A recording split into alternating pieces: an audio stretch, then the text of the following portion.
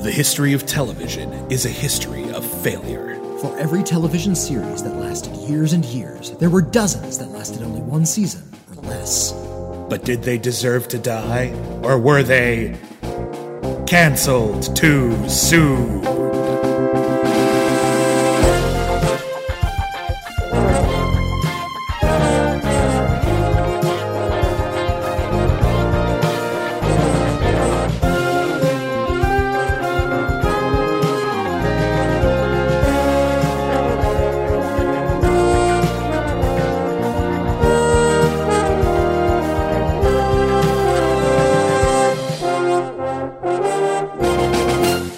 Hello, welcome back to Canceled Too Soon, the podcast where we talk about TV series that lasted only one season or less. My name is Whitney Seibold. I am a film critic. I don't have a cute nickname. And this is actually a very special episode. It's a little bonus episode all about everybody's favorite network, Quibi. And here to talk with me about Quibi because my usual co-host, Mr. William Bibiani, wasn't able to consume enough Quibis in time. I don't understand how. They're quick bites. You can eat them fast. But we have another special guest, B. Peterson. Introduce yourself. Hi, my name is B. Peterson. I have co-hosted one previous episode of Your Critically Acclaimed, which is all about queer cinema. And when I heard that you guys were doing an episode on Quibi, I was like, I've seen a lot of those shows. I wonder if maybe because William seemed to not have much time with the service that they could use a guest host. And it turns out that, yes, in fact, they could. And I'm just very glad to have the opportunity to be here. I am also, I think, technically a film critic now. I write reviews on a site called Movie Babble. But anyway...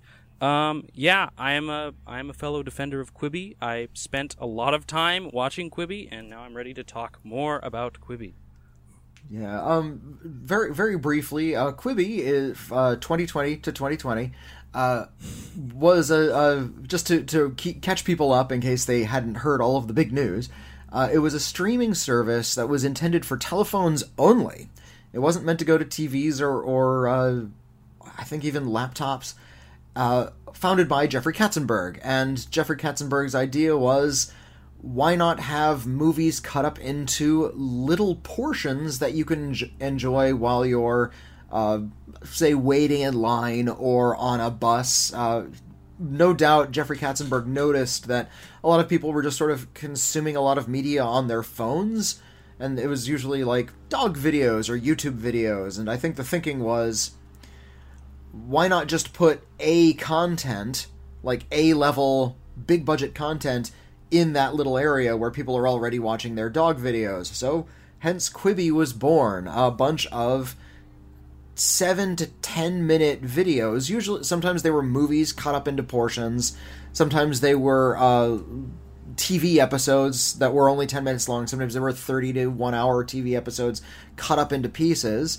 And, It was launched in April of this year, and it closed. It's going to close down on the 1st of December of this year because it was one of the most failinest things of all time. It lost about $2 billion in that span, but it was actually a really fascinating way to consume media, and I think it's definitely worth talking about. I laughed at it when it first came out.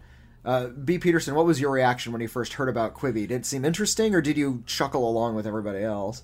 I first saw it, the first time I noticed Quibi was that it had a very large marketing budget, and I would just see ads for it everywhere on YouTube and the like, and I was just like, I'm not sure what this is, and eventually I found out, and I was like, that's interesting. I hate the vertical aspect ratio, so I was a little thrown off, and that's probably why I never really got into it initially. I was, in fact, what intrigued me about the service was when you talked about on one of your episodes of Critically Acclaimed about the show Wireless and how we'll get to it, but its unique use of the platform. And I was like, oh, that actually sounds interesting. And then when it finally announced its shutdown, I was like, oh, all of these are going to go away now. And they're who knows where they'll be. So for posterity's sake, I got to get on this, and so I binge watched a ton of Quibi shows and kind of did a 180 and from apathy to genuine interest and sadness about the demise of this streaming platform. Yeah, and unfortunately, we don't know the future of Quibi's content. I know that a lot of the shows that they made were subcontracted through other studios. Some of them were made through Paramount. We might get home videos or other streaming releases of these things, but as of this conversation, we don't know. It's going to shut down on the 1st of December, and as far as we know, all Quibi content will just be gone. So we're here to talk about the Quibis. First, I think you and I will talk about all of the Quibis that you and I mutually watched, and then we can also talk about some other things that we caught up with as individuals, because you and I might be some of the only voracious Quibi consumers in the world. So this is something really important that we need to lay down for the sake of history. Yeah, for posterity's sake. Yeah. So I think, and so yeah, this is going to be like just sort of an all-in episode where we're going to be talking about all of the Quibis. I had a cute idea at one point where we could do one 10-minute episode per Quibi, but I think that's a little too precious. So yeah. So I think we'll just we'll just get them all in one gigantic hunk, completely antithetical to what Quibi was all about. But I know that one of the big launch titles with Quibi, and I guess we can start here, was Most Dangerous Game, which was written by Nick Santoro. It was directed by Phil Abraham, and it is the 20th film adaptation of the short story from the 1920s. It stars Liam Hemsworth as the Hunted. He is a fellow he's an architect, because all architects look like Liam Hemsworth, and he has been diagnosed with cancer. He knows that it's terminal, and he has a wife and a child on the way. His wife is played by Sarah Gadon, and he is approached by Christoph Waltz, who says, "We're going to hunt you." But rather than hunting him on a remote island, which is where the Most Dangerous Game takes place, the bounds are now just the city of Detroit, and he doesn't know who the hunters are when he's let out into the city. If I just had some cash, I'd get some treatment. Maybe see my son be more. Think you can help me somehow? I do, but I can't do it alone. I make possible man's innate desire to be challenged in a highly intense sport, hunting. You'd want them to hunt me? Like paintball?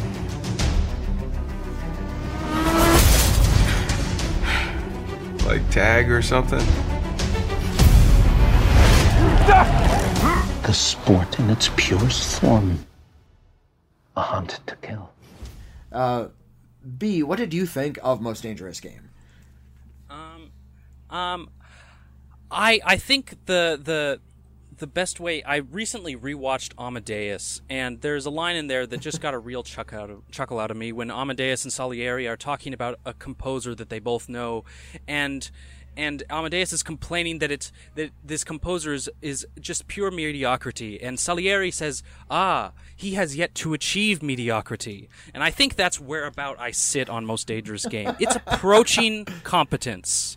It is okay. It is watchable with as long as it is. It is fine. It is about the most lukewarm I feel on any of the shows that I saw on Quibi. In that, to say that Waltz, of course, is doing his big waltz shtick that he's known for at this point. He's engaging to watch, and everything else is just kind of white bread that you just kind of wolf down. And I managed to watch most of it in one sitting, so it was perfectly watchable. But I was never surprised, and yeah, I think that's about where I am on Most Dangerous Game. It was the hardest one that I found it to be the hardest one to speak on, just because it's just kind of is. Well, which no, go continue. Okay.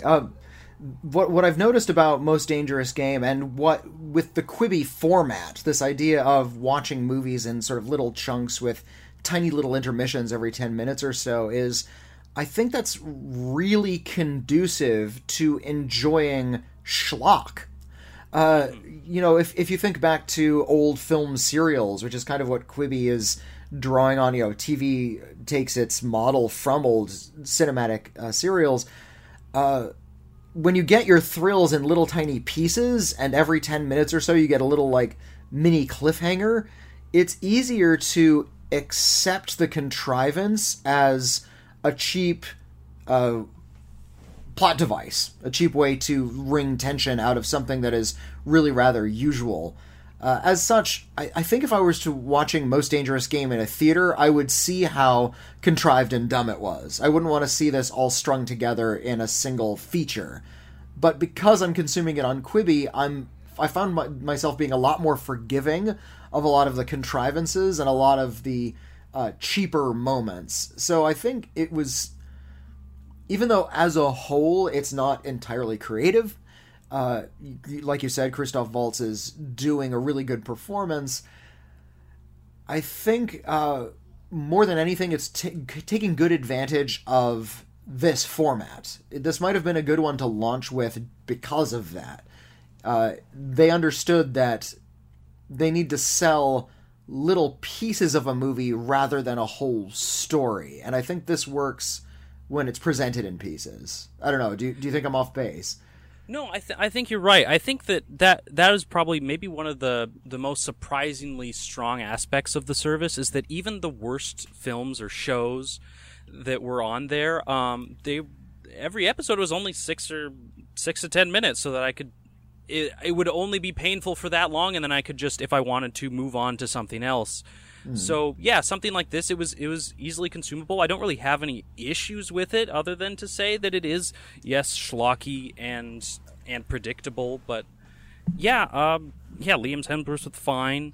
I mildly enjoyed the naming. I actually have one very large issue with it, is that they have each of the mystery assassins have a code name, and it's a president. There is Reagan and Kennedy and LBJ and Carter and one other one and Nixon. But there's they skip over Ford, and it is the most annoying thing to me that they skipped over Gerald R. Ford. And I was waiting for Gerald R. Ford to show up, and he never did. They just, apparently he wasn't important enough, memorable enough to put him in, and I was just, that was a real letdown, I must say. And I was when they said that the assassins were all named after presidents, first of all, I think that's more clearly a reference to Point Break than it is to anything else. Because it's specifically LBJ, Nixon and Reagan, showed up as rubber masks all the time. Yeah. So I was looking for some kind of political allegory, like these assassins and the way they behave are somehow connecting to the actual presidential administrations. No, this film doesn't have anything like that. And it doesn't matter that it's it's set in Detroit, it's just Detroit, which it would have been interesting. I mean, they do try and touch on an aspect of Detroit when they decide to bring in about maybe 2/3 of the way through this. They bring in Liam Hemsworth encounters a gang of hoods, as the show might have you believe, or whatever. And it's just, and it was. I found it to be. It was not, unfortunately, but the first of many similar drug gangs of color that would appear throughout shows in Quibi. But yeah, there definitely could have been a lot of political aspects, commentary in this show, but it goes for the much more bland guy on the run shtick, which, hey, I don't have an issue with it. So there it is. Yeah. Well, speaking of guys on the run, do you want to talk about The Fugitive? Sure. Dad, why are the police after you? I want to fix everything. I just need to figure out what's going on. I've been set up. Mike, what are you gonna do? I'm going after who did it. Mike Farrow is our one and only suspect in this morning's bombing. He is currently at large and armed. We cannot assume that this will be the only attack. And if encountered, he's to be shot on sight. We're gonna take him down. Yeah, The All right. Fugitive. Yeah, they rebooted The Fugitive. The 1963 TV series is back. And it's directed in feature-ish form by Stephen Hopkins, who did. To me, I'll always know him as the director of A Nightmare on Elm Street Part 5. But he's a well-practiced and very experienced Hollywood director. His last film was Race, the Jesse Owens story. He produced and directed the Lost in Space movie from the 90s. However you feel about that movie.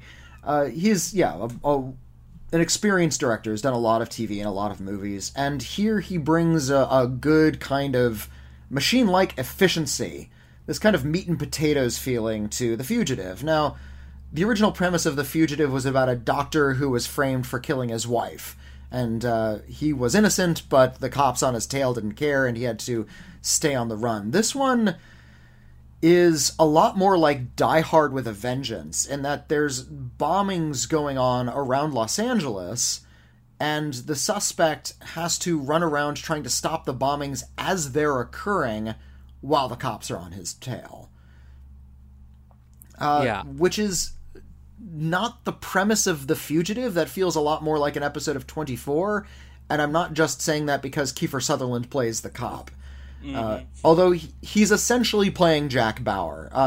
In 24, Jack Bauer worked for the counter-terrorist unit. It was CTU.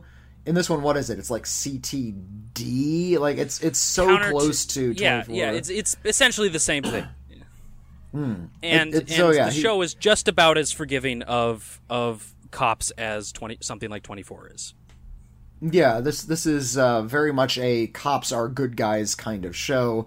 The cops are just sort of wrong. The real villains are the journalists, and there's a whole this movie hates journalists.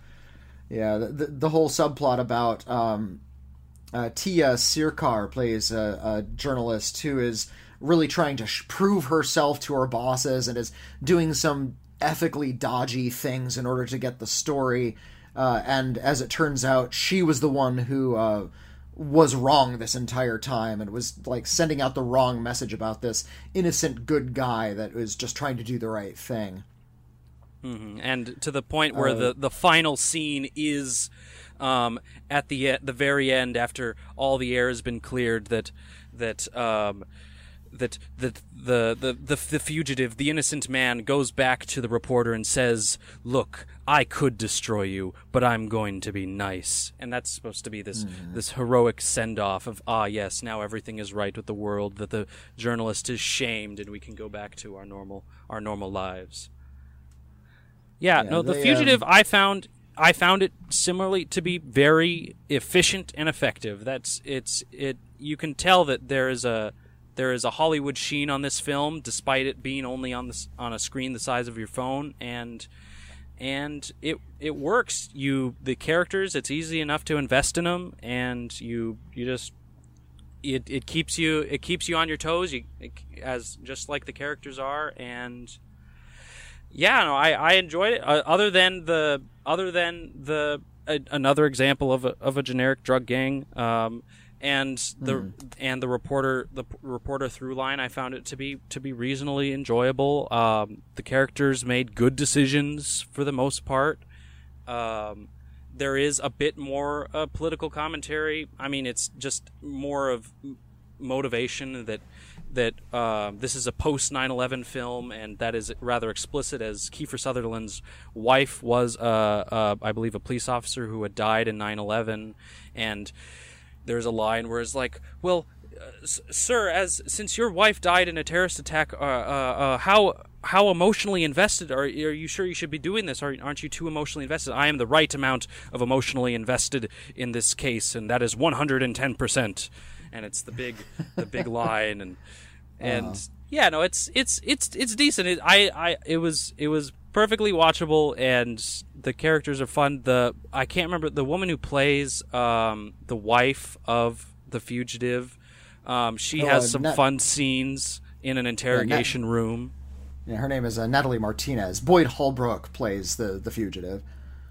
Yeah, that's right. And she was fun when she's basically just berating these investigators, like, come on, how you stupid people. And that was just, and as soon as he's cleared, then she just gets on the phone and just takes complete control, and that was fun to watch. The young girl is good. Yeah. Like I said, if this is another case, like if I were watching something like this with this kind of a breakneck pace where they're constantly dropping big plot points at you and then there's another bombing all of a sudden, if I were seeing something like this on a movie screen, it would be too much. I think it would be too much information. But yeah, I think this is the kind of thing that also is really good for Quibi, to have it in these like little pieces so you can have big climaxes constantly and still sort of enjoy it. Let me ask you this. Did you watch these movies holding your phone like sideways in the landscape aspect ratio, or did you hold your phone upright?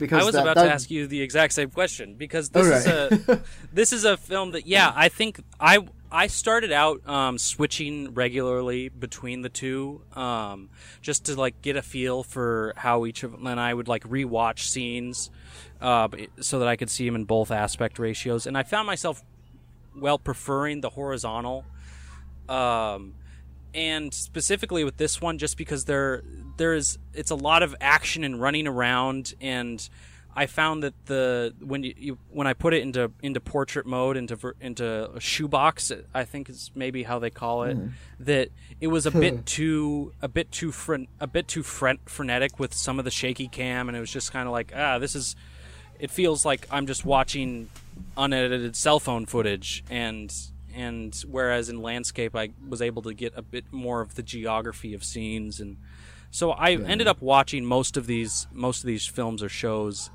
in the horizontal aspect ratio, with some notable exceptions, which we'll get to. But yeah, I felt like this one definitely benefited from the horizontal, just because of how, like, when you had stuff like big explosions, that the effect was better felt while in landscape, and you could see everything that was happening around Boyd Holbrook's character.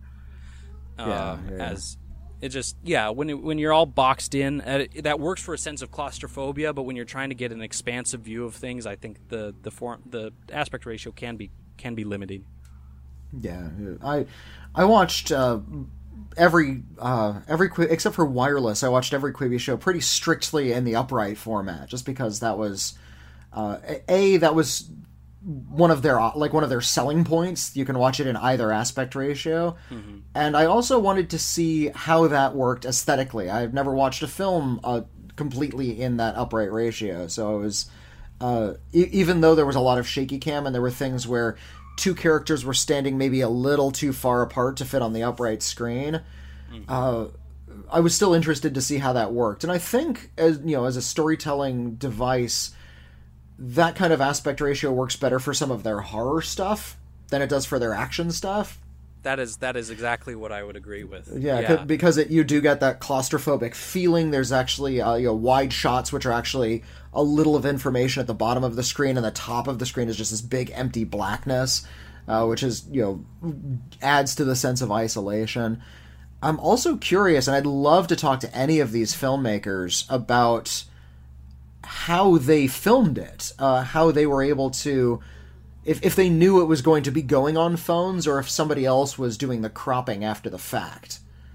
Because it would be hard to shoot for two aspect ratios simultaneously. Yeah, I noticed that when I was switching back and forth, that for a vast majority of the shows, the only difference in whether you were watching it horizontally or vertically as to the choice of shots was specifically for coverage. Like in the vertical aspect ratio, they would choose a different angle that would better frame the subjects, as opposed to in the horizontal and the landscape, that there were a lot more two shots, for example. But other than that, there wasn't much difference into the specific shots that were shown on screen. And yes, that is very interesting, though. I'm wondering if they just did a ton of coverage for every scene and then let the editors do most of the work, or if they had specific like storyboards for what it would look like horizontally and what it would look like vertically. Yeah. Well, speaking of horror, you got to see some of their horror stuff. What did you want to talk about next? Why don't we talk about Mary Herron's The Expecting? Hello, Emma. I'm Dr. Green. How are you feeling today? It's gonna be okay. Everything looks just fine. In fact, baby's growing very quickly. Oh my God. I guess she knows who you are. I don't know, I just worry. With my hair and the nosebleeds. I keep losing weight. And having these horrible nightmares. Let's see what's going on. Something isn't right. I can feel it. Easy, it's just me.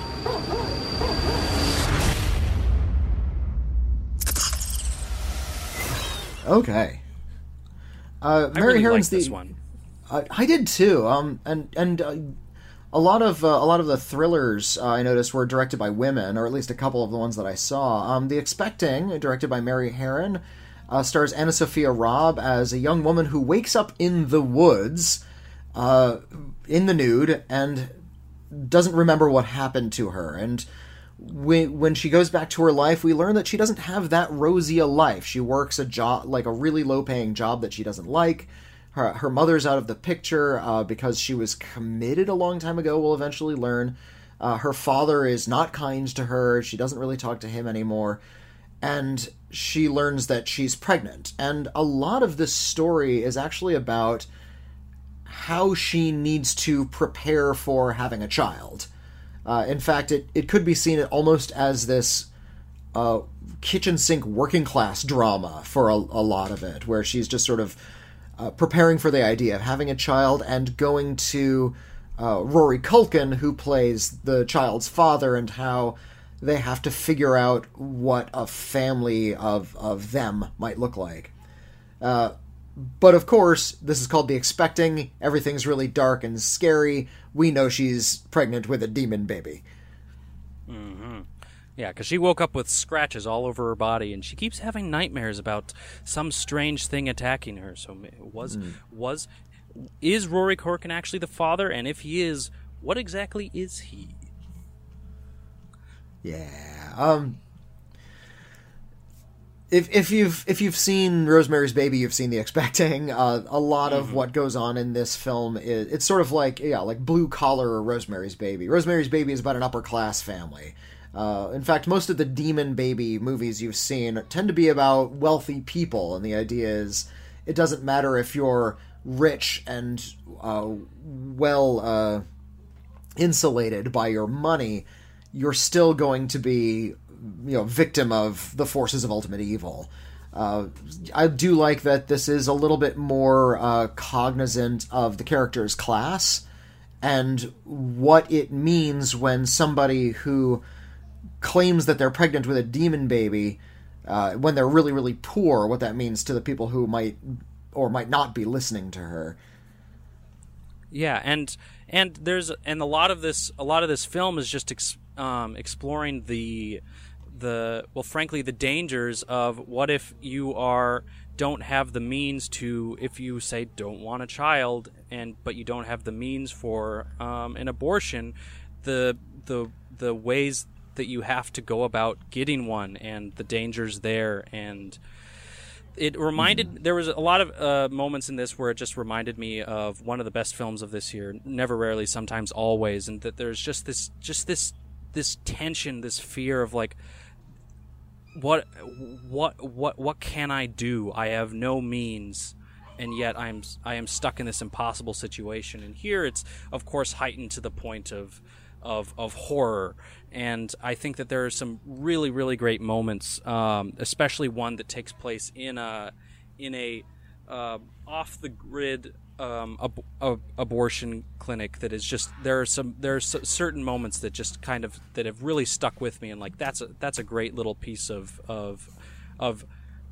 not showing the thing that really, really scares you. And yeah, there's a lot of great stuff in here. Mary Harron is yet again giving us a strong piece of subversive, ambiguous horror filmmaking. Yeah. I like that off the grid abortion clinic scene as well. It reminded me a lot of weirdly the eyeball replacement scene in Minority Report. Yeah, I did get vibes of that. Yeah, where like we're gonna go to like the filthiest room imaginable to do this medical procedure. It seemed that scene seemed a little corny to me. Like it's effective, but that's like when we're going into full tilt horror territory, which is fine. It's a horror movie, but before that, I felt like The Expecting was relatively nuanced. I think Anna Sophia Robb gives a really great performance as somebody who's really at the end of her rope, but has the wherewithal to like keep going to a job she hates, and how she has to deal with all of this while still dealing with all of the ordinary crap that she would have to deal with otherwise. But yeah, once she goes to like the abortion clinic, and once it's revealed like who the masterminds or villains of the piece actually are, it's a little silly, but it doesn't need to be so high concept. I think it's effective up to that point. Yeah. But it does unfortunately devolve into a climax. The final moment I thought was just kind of a little silly. That it was just like, oh, I see that you were going for something scary there, but I don't think that's really what came across. But yeah, other than that, just Anna Sophia Robb, I think, gives one of the better performances of any film that we're to discuss today. She is really, really great, and Rory Culkin is just great at playing weird, unnerving characters. Just, I think all the Culkins are. That's their weird niche. I wonder why. And Mira Sorvino is in it as well. She's the obstetrician who looks after Anna Sophia Robb. And good to see Mira Sorvino again. I like seeing her in anything. I dug The Expecting. It wasn't as quite high concept. I admit that I had the ending ruined for me by, of all things, a GIF. I remember somebody was talking about The Expecting on Quibi on Twitter, and they put up a GIF of what is essentially the last shot of the movie, as just a little GIF that you could look up in the GIF library on Twitter. It's like, well, now I know how this is going to end. There's not like a big climax after that. So this kind of silly image right at the end, it was a little bit of a letdown. I'm like, it's communicated to me. I get it. I get this ending that you're going for, but yeah, it looks kind of ridiculous. Yeah, it's in the vein of do you remember Bird Box, the Sandra Bullock Netflix film that became the most popular thing in the world for a hot second, and it was really weird as to why. But that was a film that didn't show the monsters, and later it came out what they were going to look like. And it was like, yeah, I'm really glad they didn't show that, because that would have been ridiculous. And and unfortunately, they did show it here, and it's just like, oh, okay, I guess that's a thing. Yeah, I thought the point of Bird Box was that there weren't monsters; that everyone was just convinced that they were there. Yeah, but they had stuff, they had designs, and they had concept designs, and they put them out there as like, if we had put the monsters in, this is what they would have looked like, and everyone was like, oh yes, you made the right decision. So. Yeah, I feel like The Expecting would have been a lot stronger if they had something a little bit more ambiguous. It's like, here's the big reveal of some sort of unnerving evil, but maybe it's not. I think that would have been a little bit more... would have driven the point home a little bit better. Yeah, because it tries throughout a lot of it to be that her mother was committed, and so maybe Anna Sophia Robb is experiencing the same thing as her mother, and she's going down the same path, and it's a hereditary thing. But then at the end, it's like, no, there is an answer, and I feel that up until that point, it was there was a lot of great ideas, and I still think it does address a lot of good things. Warning: there is a scene with some pretty difficult to watch harm of an animal, so just be warned that does happen in the show. And I was like, oh, yep, I'm not showing that to my sister. Oof.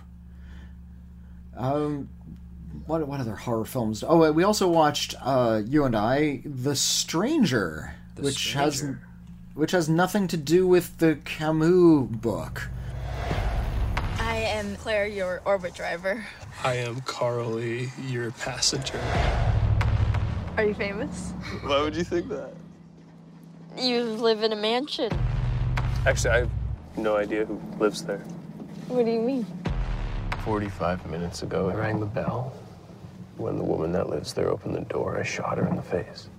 You are sitting next to a sociopath. So here's the deal. If you tell me a really good story, then I will let you live.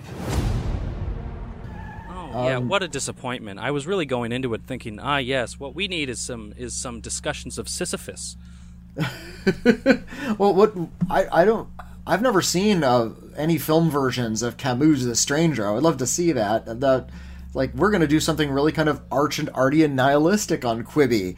No, they never actually reached that plane. The Stranger is just sort of a straightforward thriller. It was put together by Venus Sood, a Canadian director who previously has done films like The Salton Sea and most recently The Lie, which was one of the Tales from the Blumhouse movies. And now The Stranger, which stars Micah Monroe, who we all love from films like The Guest and It Follows. It Follows. Mm. And she is being It Followed by Dane DeHaan, who once again is completely miscast. Yeah.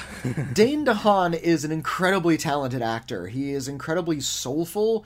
I've seen him in like little indie films where he just sort of drags a lot of pain out from his inner core. And yet, you see him in movies like Spider-Man and Valerian, and now here The Stranger, where he's asked to play these really kind of broad parts that he is just not well suited for. In this one, Micah Monroe plays a recent transportee to LA. She is driving Uber to make ends meet, and she picks up Dane DeHaan, and Dane DeHaan seems to know a lot about her and is really scary. And just minutes into their ride, he reveals that he's murdered the people at the house that he was picked up from, and that he's going to murder her next. And the rest of the Quibi is about how he's stalking her throughout the city in real time, while she tries to evade him and figure out ways to contact the police, gain allies, and figure out why he's stalking her. They're going for something here. I don't think they quite hit it, though. What do you think?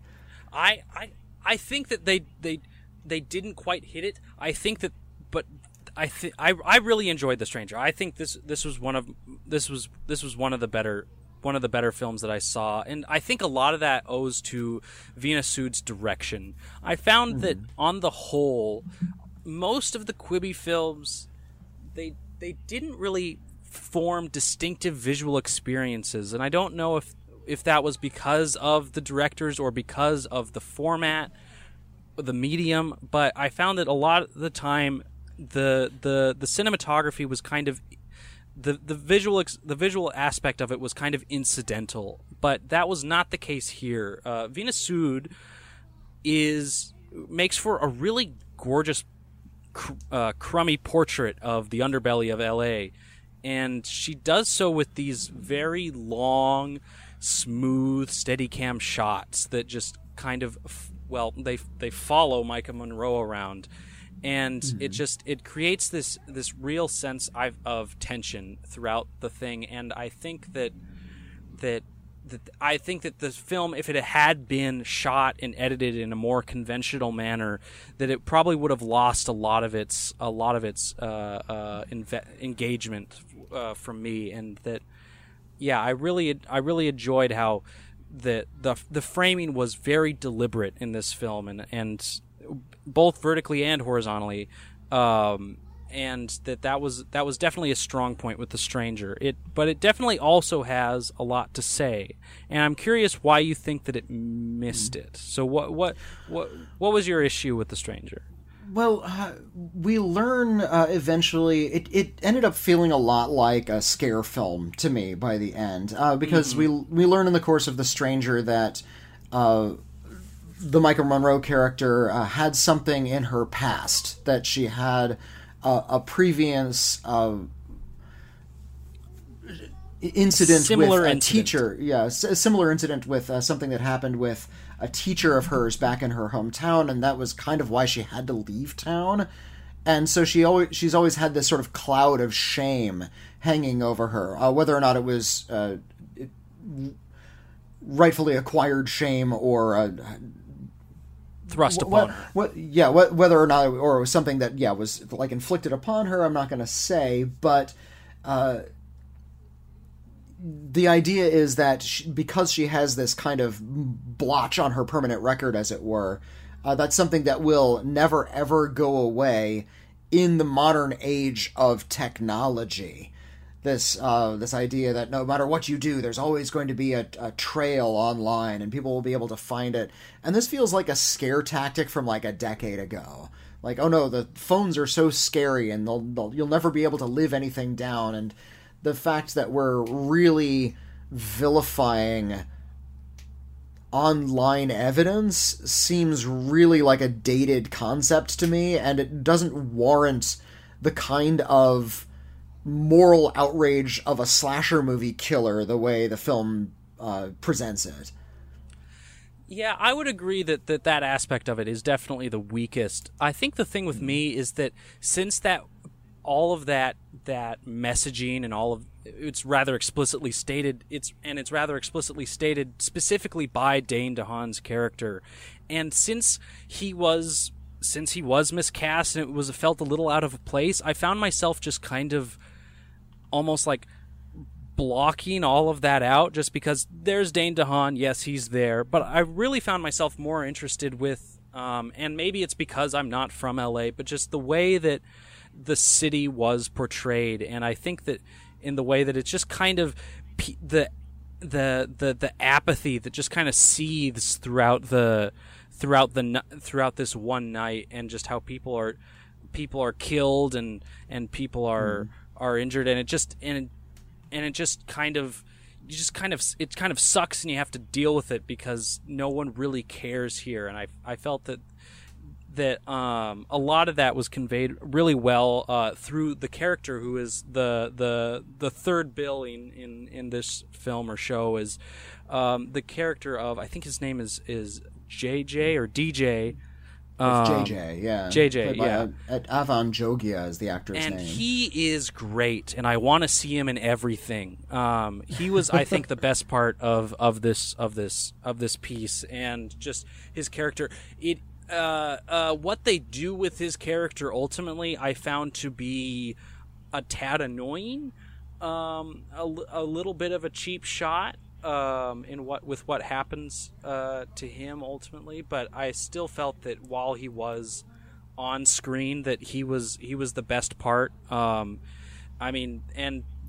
is we'll get to this much later in the show, I think, but there is an aspect of timeliness to. There is a literal "I can't breathe" moment in this show that I was just like, oh, yep, that's there, and I think Avan Jogia really he pulls it off, and I think he was the standout from this, and I would if this were available for people to see, I think people might catch on to what this guy's putting out, and I think it would be a missed opportunity if he didn't become more of a name. Yeah, well, the Stranger was co-produced by ABC, so it's entirely possible that this is going to show up on Hulu at some point. But again, we don't know where these things are going to be scattered to. I mean, I'm a strong advocate. I've been petitioning that all the Quibi films and shows need to be put out on a Criterion box set. Sort of maybe an Eclipse box set, some of the better ones. Yeah. Yeah, because this was a really fascinating tech experiment, this whole Quibi. Yeah, but I agree with you about Avan Jogia, and I think I don't like sort of the aspect, though, that this scared girl gets to have essentially people sacrificed to her. I know that's sort of the premise of the show. That was the issue that I had. Bad guys killing people around her, but yeah, it seems like this is another show where a lot of strangers show up to help this poor beleaguered white girl, and they all die to facilitate her. It's not even a redemption. It's just sort of her survival, finding peace with herself and her own survival. And it seemed a little lopsided. If she's going to accumulate helpers, they should be, equal partners in this. They should all be able to come down on this guy who clearly has a really shaky MO and a really dumb superpower, which is being able to track somebody with their phone. So yeah, the stranger. I liked what you said about the stranger, but there was a lot that I didn't really like about the stranger. Yeah, no, that makes sense. I'll say one more thing is that this was originally supposed to be a 12-hour miniseries. The film takes place over 12 hours, and it's 12 chapters, and each one is 1 hour. And this was supposed to be a 12-hour miniseries where the whole thing was supposed to take place in real time. And I think that was a lot of the basis for the visual style, where it's a lot of long shots that are smooth and basically just follow the character. And I actually think that it might have been better served if it had been in that format as opposed to this very quick, more quickly paced. I think it would have been. I think that might have been just because there are some things that happen throughout the show that are like quite quickly glossed over, and I think it would have been nice if we had a bit more time to sit in certain moments. But now reflecting on it, I do see a lot of your criticisms of the show, and I guess I was just rose-colored glasses. Like, yes, I like this Avan Jogia guy. I really like this, and I like that my eyes are actually engaged in what I'm looking at, and so I think that it definitely has some merit, while its messages might be a tad mixed towards and a bit cliche towards the end. Yeah. I guess we saw one other thriller, and I've talked about this one on critically acclaimed before, because I see a lot of these Quibi shows as movies, even though you look them up on IMDb, they're defined as TV series. Quibi sold them as TV series, and indeed a couple of them won Emmys and not Oscars. But I've been reviewing some of them as they come along as films. So I already talked about Wireless. No!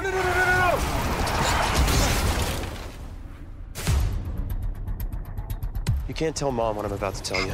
I crashed my car, man. Really? I'm stuck in the middle of nowhere. Come pick me up. I will be there. Would you please talk to me for 1 minute? Why haven't you left yet, man? 45 minutes away, okay?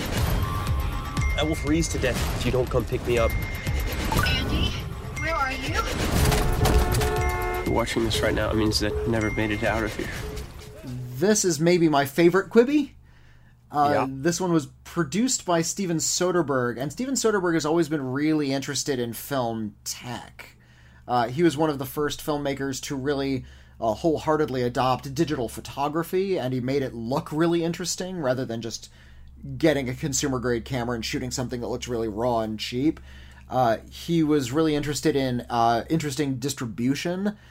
Steven Soderbergh's film Bubble is still one of the first, I think it was the first film to be released in theaters on like streaming platforms and on home video simultaneously, all on the same day, which broke a lot of molds at the time. I don't know if anybody knows anything about the movie Bubble. It didn't really cause a stir, but that's something Steven Soderbergh was interested in. He wants to sort of use tech to get film out there. He's not so concerned about the fineries and the vagaries of distribution rules when it comes to like Academy standards. So if he's going to put out something on Quibi, you know it's going to be interesting. This one was directed by Zach Wechter and Jack Seidman. It stars Ty Sheridan, and as I've described before, this one has shifting aspect ratios. in that if you watch the film in landscape, if you're holding your phone sideways, you get to see Ty Sheridan in his truck as he's experiencing the drama, making telephone calls, and through those telephone calls we get to learn more and more about the situation he's in and kind of what a bad guy he is. But if you hold your phone upright, you can see whatever is on his phone at that moment, which means you can see just... Sorry, you cut out there. Oh, sorry. When you hold his phone upright, you can see whatever's on his phone at that moment, and so you can see his music selection if he's not doing anything, or if he's making a video call, you see some actual video footage in that upright aspect ratio. And the film is about how he crashes his truck in the snow, he's slowly freezing to death, and he has to get his drunken friends who are at a New Year's Eve party to come help him, or anybody else to come help him, and also stay out of trouble with his mom, because he's only 17 and he's really concerned about getting in trouble. This is great. This is perfect use of the technology. It's a really interesting story, and I love this playful gimmick that lets you switch back and forth, because you actually get different bits of information depending on which screen you're watching. Yeah, no, this was out of all the films on Quibi, I think this was definitely the one that took the most the full advantage of the potential of the platform, and it's only natural that would come from Steven Soderbergh, the guy who's like, I'm going to make films only on an iPhone from now on, and I think the perfect description of this film is Locke meets Searching meets Buried, in that even there's a gimmick on top of a gimmick, in that almost the entirety of the film is just Ty Sheridan in a car making calls, and I think this film really worked. Ty Sheridan is great. The various other performances are great. Who plays his mom? Is it Michelle Monaghan that plays his mom? No, it's Andie MacDowell. Oh, that's right. Yeah. It's Andie MacDowell. And I was just like, oh yeah, and it's just for a phone call. Okay, cool. And and the sense of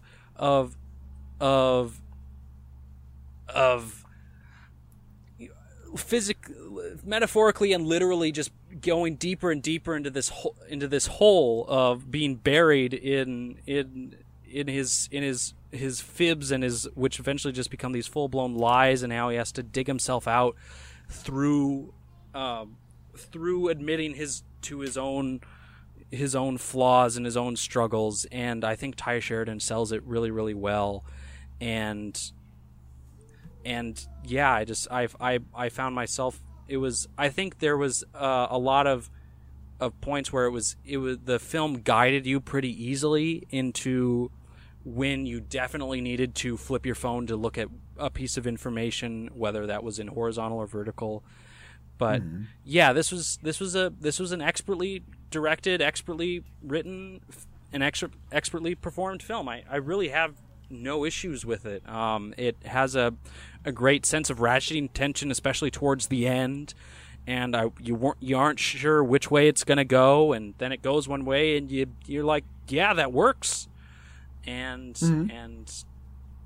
yeah, this was a real fun ride, and this was the one I saved it for last, because I knew the gimmick, and I was like, I'm gonna save this one for my final thing before my trial runs out, and I was glad that I saved it for last, because I went out on a high note. And I'm glad you got the trial, and I'm glad you got to see this one, because this one was really great. This was the reason to get Quibi was something like this.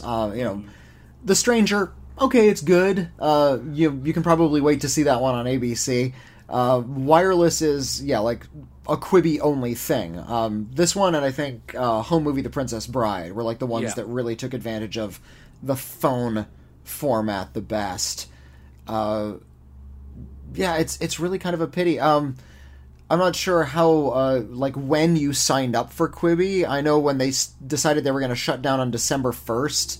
Unfortunately, that didn't mean everybody got to see it all the way until December 1st. It meant that whenever your billing cycle ended, you were just cut off.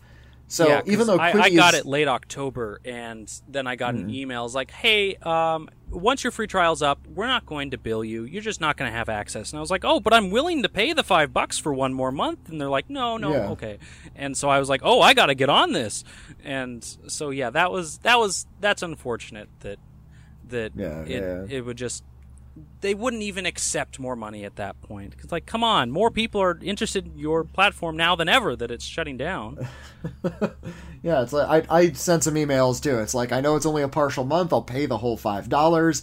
I'm a professional critic. I could talk about your shows in like a publicity capacity, but no, they weren't having it. They said, nope, we're not going to extend any subscriptions. You're just out.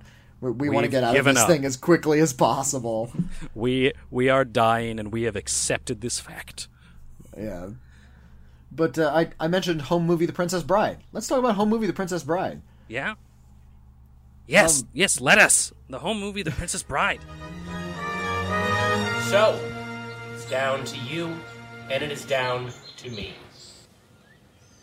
If you wish her dead, by all means, keep moving forward. Let me explain. There's nothing to explain. You're trying to kidnap what I've rightfully stolen. Perhaps an arrangement can be reached. There can be no arrangement in your killing her. If there can be no arrangement, then we are at an impasse. I'm afraid so. I can't compete with you physically, and you're no match for my brains. You're that smart. Have you heard of Plato, Aristotle, Socrates? Yes. Morons. This was a really neat idea. I felt that it was maybe partly inspired by the Sweding trend that Michel Gondry briefly tried to start with a movie like Be Kind, Rewind, that is remaking a known feature film as quickly as possible with literally no money whatsoever, like building things out of cardboard and trying to achieve really complicated scenes or special effects with forced perspective and just a lot of innovation. I'm guessing the title Home Movie The Princess Bride meant that they were going to do more of these. They're going to do, I don't know, Home Movie Ghostbusters next, who's to say. But the idea was they launched Quibi right when lockdown was happening. Mm-hmm. They decided to have some original content, get every famous person they could possibly wrangle to film individual scenes or sometimes just single lines of dialogue from the 1987 film The Princess Bride, and edit them all together as if it's a whole feature film starring hundreds of people, dozens of people usually in the same role. And all of these celebrities filmed in their houses. Some of them came up with their own costumes. Some were really elaborate costumes. Some weren't. And they got the blessing of Rob Reiner. Rob Reiner's in it. And it's weirdly emotionally disarming. I feel like the earnestness of these people essentially just playing dress up isn't necessarily the best way to tell the Princess Bride story. This is definitely made for people who are already really familiar with the Princess Bride, but it's a really, really fun way to look at a movie and share a certain kind of passion for play. Yeah, no, this film, I named this as my favorite of all the Quibi films, and it's technically from director Jason Reitman, and it's technically also from writer William Goldman, because they don't change a single line of dialogue throughout the entire film, which is hilarious because there are not one but two references to masks and how important they are. I think it's I'm trying to remember the specific performance. It's David Spade, I think, gets the line that says, "I think everyone will be wearing masks someday," and and then you realize that was in the actual film, and it's just like, yes, that is perfect. But I really, really enjoyed this film to the point where I actually enjoy it quite a bit more than the original Princess Bride, and I do think that this format was the perfect way to do it. The Princess Bride has long been, at least as far as I've been familiar with it, one of those films that, like, you could never remake The Princess Bride. It's too perfect. How could you dare try and reframe it or redo it? And I think that if you were going to do something that is as picture perfect as The Princess Bride, this is the perfect way. And because it allows not just one reinterpretation, but dozens and dozens and dozens of reinterpretations of the material. And while I found the original Princess Bride, I think it's good. I think that William Goldman's screenplay is too perfect, that everything fits so perfectly together that it's just that by the end of it, I'm just going like, that was a bedtime story. And there's not really much more to it there, but by putting it in this format, presented in this way, I found myself being a lot more engaged with the bedtime story aspect of it. Like, these are people telling a story through the means. I think that maybe this format is maybe more appropriate for a story like this, that these stories of princes and princesses and battles and sword fights, that's something that doesn't happen in real life. It happens in your head, and it's something that you do with make-believe and with Legos, which feature prominently in the home movie The Princess Bride. That whenever there's like a big action thing, or when they're climbing the giant cliff face, that it's just little Lego figurines, and it's perfect. Like, this is how we play. Have you gotten to see any of the shorts on Netflix in the Homemade series that came out earlier this year? No, I haven't. So that was a series of films from known directors, including Maggie Gyllenhaal did a short, Pablo Larraín did a short, Antonio Campos did a short, who also made The Devil All the Time this year. But a bunch of directors made short films that were made during lockdown, and there was one specific short that was one of my favorites called Myrun and the Unicorn. I don't remember the directors of it. It was I think a husband and wife pair, and the film was just a shot of their child that they essentially locked in the dad's office. And all that she had was this unicorn, this unicorn toy, and she tells this story. She just kind of makes up stream of consciousness this story of the dolphins are attacking and all of this stuff is happening. And the film, it's essentially just one continuous shot, but they add some like filters on it to make it look like it's a painting or like a rotoscope effect. And they add in sound effects, and what you're given is essentially pure childhood imagination, and it's it's riveting. It's so visceral. This little kid is so into the story, and you can't help be as well. And I feel like that this film captures a lot of that same energy, where it's just a bunch of people telling a story together. And yes, there are 100 performances, and I ranked all of them in an article that I did on Home Movie The Princess Bride. It's so arbitrary and subjective to the point of stupidity, but it was so cathartic just doing that. Javier Bardem is amazing in this. Diego Luna is in this. Jack, it would be pointless to try and name all of them. But yeah, like even dogs and children get in on the action, and I think what the coolest aspect of Home Movie The Princess Bride is that by opening up the casting to anyone, suddenly the Princess Buttercup dynamic can now be played by David Burtka and Neil Patrick Harris, and suddenly it's a gay couple that gets the big kiss, or suddenly it's Tiffany Haddish and Common, and now it's a black relationship, and suddenly you realize that that while The Princess Bride might be considered the ultimate fairy tale, it is ultimately one perspective. And I think what this film does so well is it opens up that these stories are for everyone and can be told by anyone. And and I think that's really why I connected with home movie The Princess Bride. Yeah, that's my favorite aspect too. Everyone says that The Princess Bride is this perfect movie. You can't touch it. It can't be remade. But you look at The Princess Bride, if you go back and see the original, it's a low-budget film.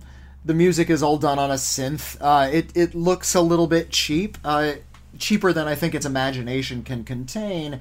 But it's being presented as a grandfather reading a story out of a book. It does have that dreamlike quality. And I think people simply retelling that story and having fun with it and telling the story again to one another is just just accentuates that, makes it the central part of it. This is the tale that we're going to tell. It's now been passed on, not just to from grandfather to grandson, but from William Goldman onto an entire generation of new storytellers and movie stars.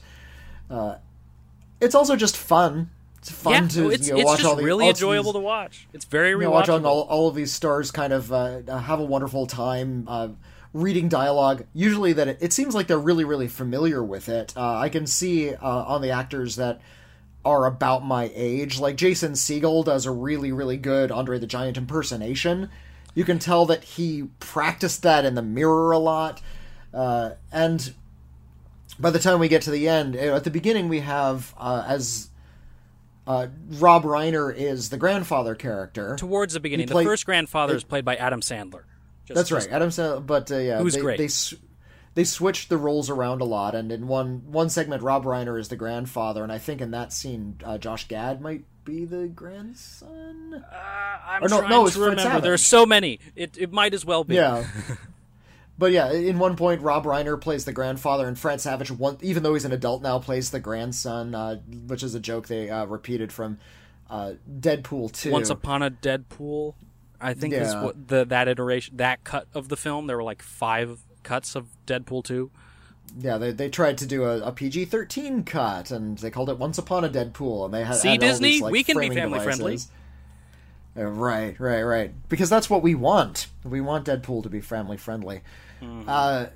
But by the time we get to the end, and Rob Reiner is now the grandson, he's moved into the bed and he's reading the grandson's dialogue, and the grandfather is played by Carl Reiner. Oh! I admit, I cried. Same here, I cried when I saw Carl Reiner, because Carl Reiner had just passed away.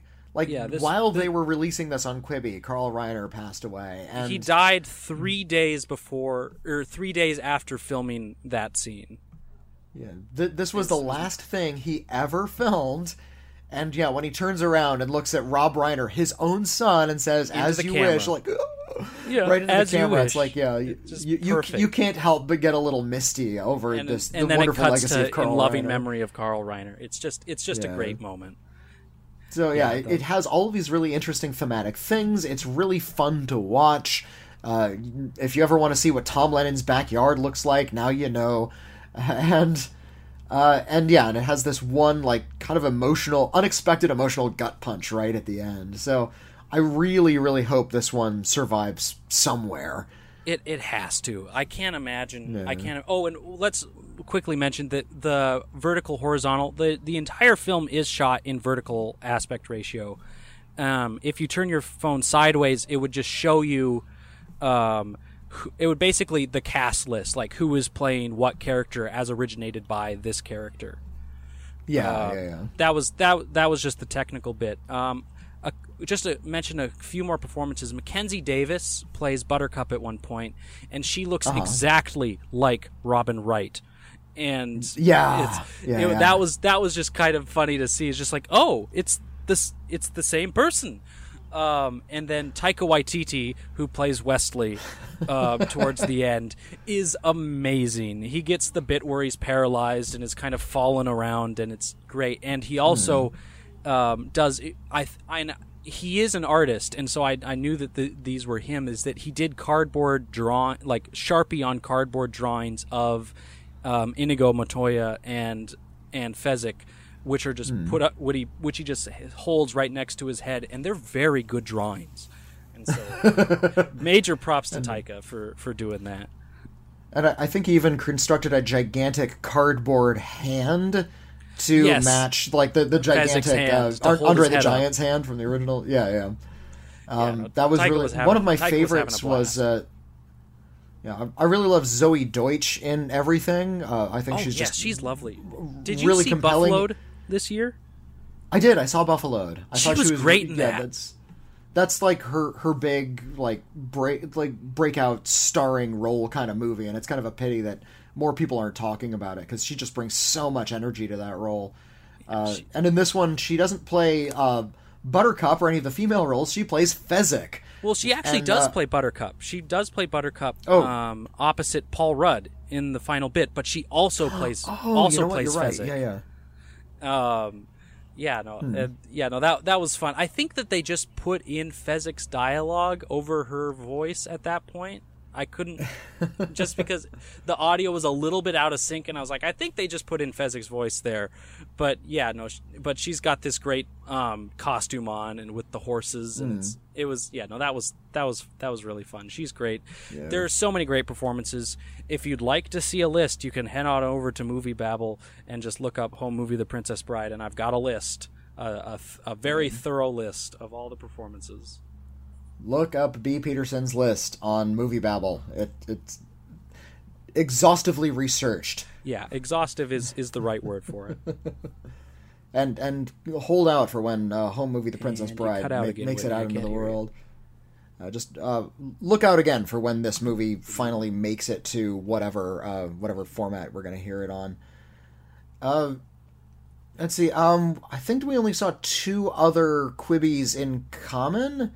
Another one was one that was launched like right near the beginning of the platform, and this is a weird comedy film because it's semi-biographical, but it's still fictional, and it was Cody Heller's Dummy. Yes, yeah, we've got 3 more that we both saw in Dummy. Yeah, let's talk about Dummy. Yeah. What is this? Glitter? Are you cheating on me? I have a sex doll. You what?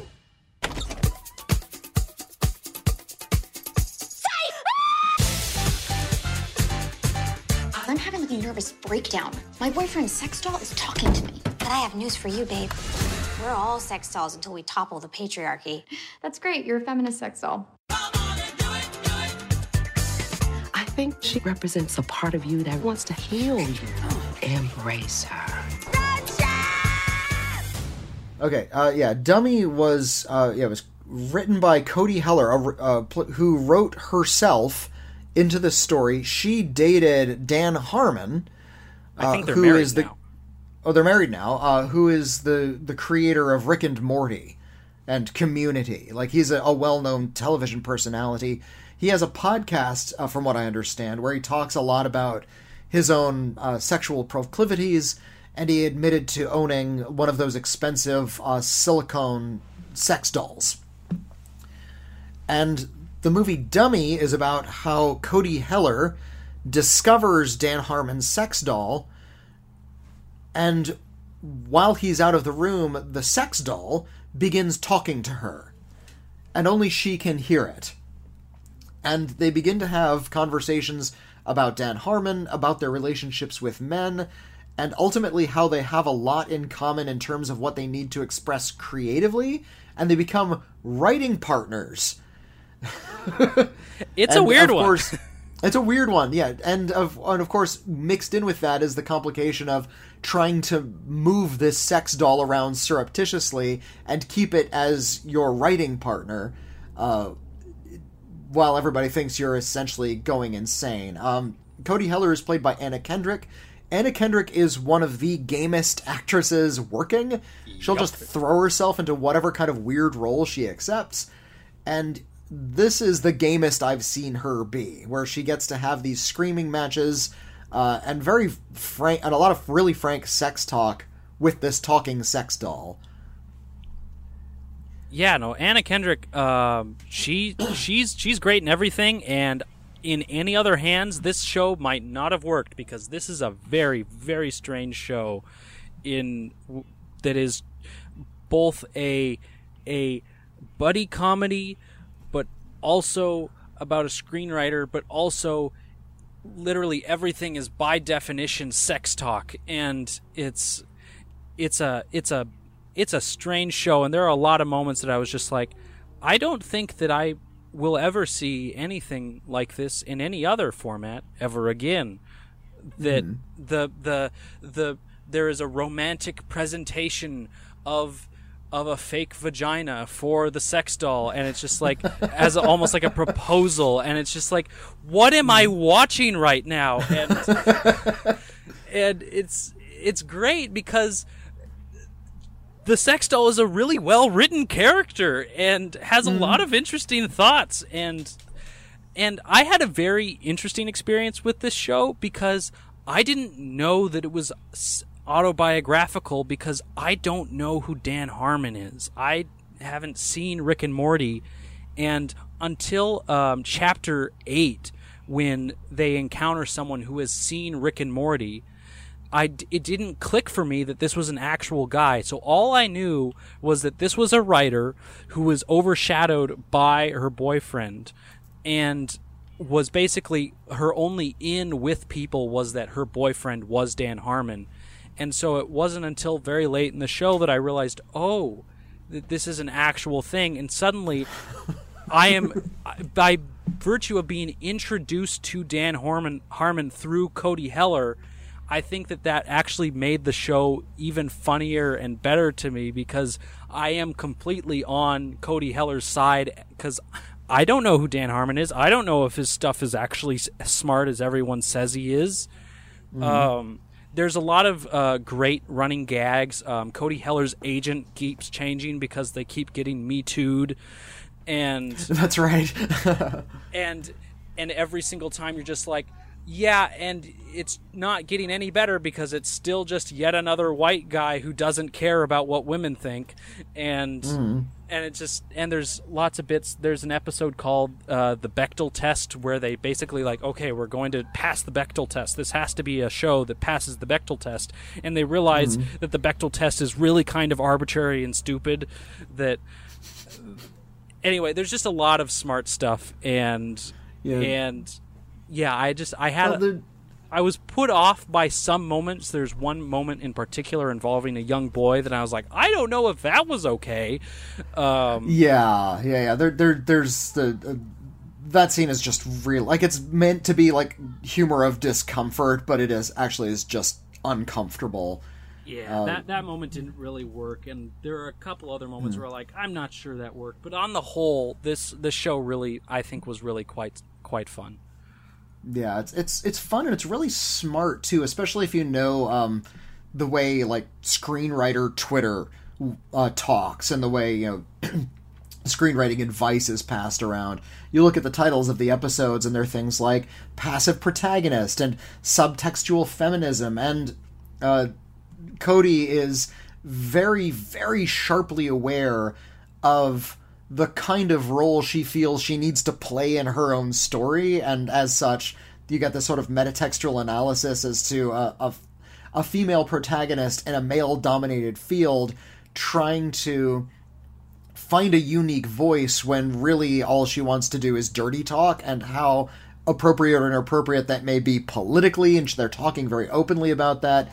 In the episode where they're talking about the Bechdel test, they start talking about Jesus Christ, like the actual Jesus Christ, and they wonder, wait, is this two women having a conversation about a man? Does Christ count in? Is the entirety of Christianity misogynist?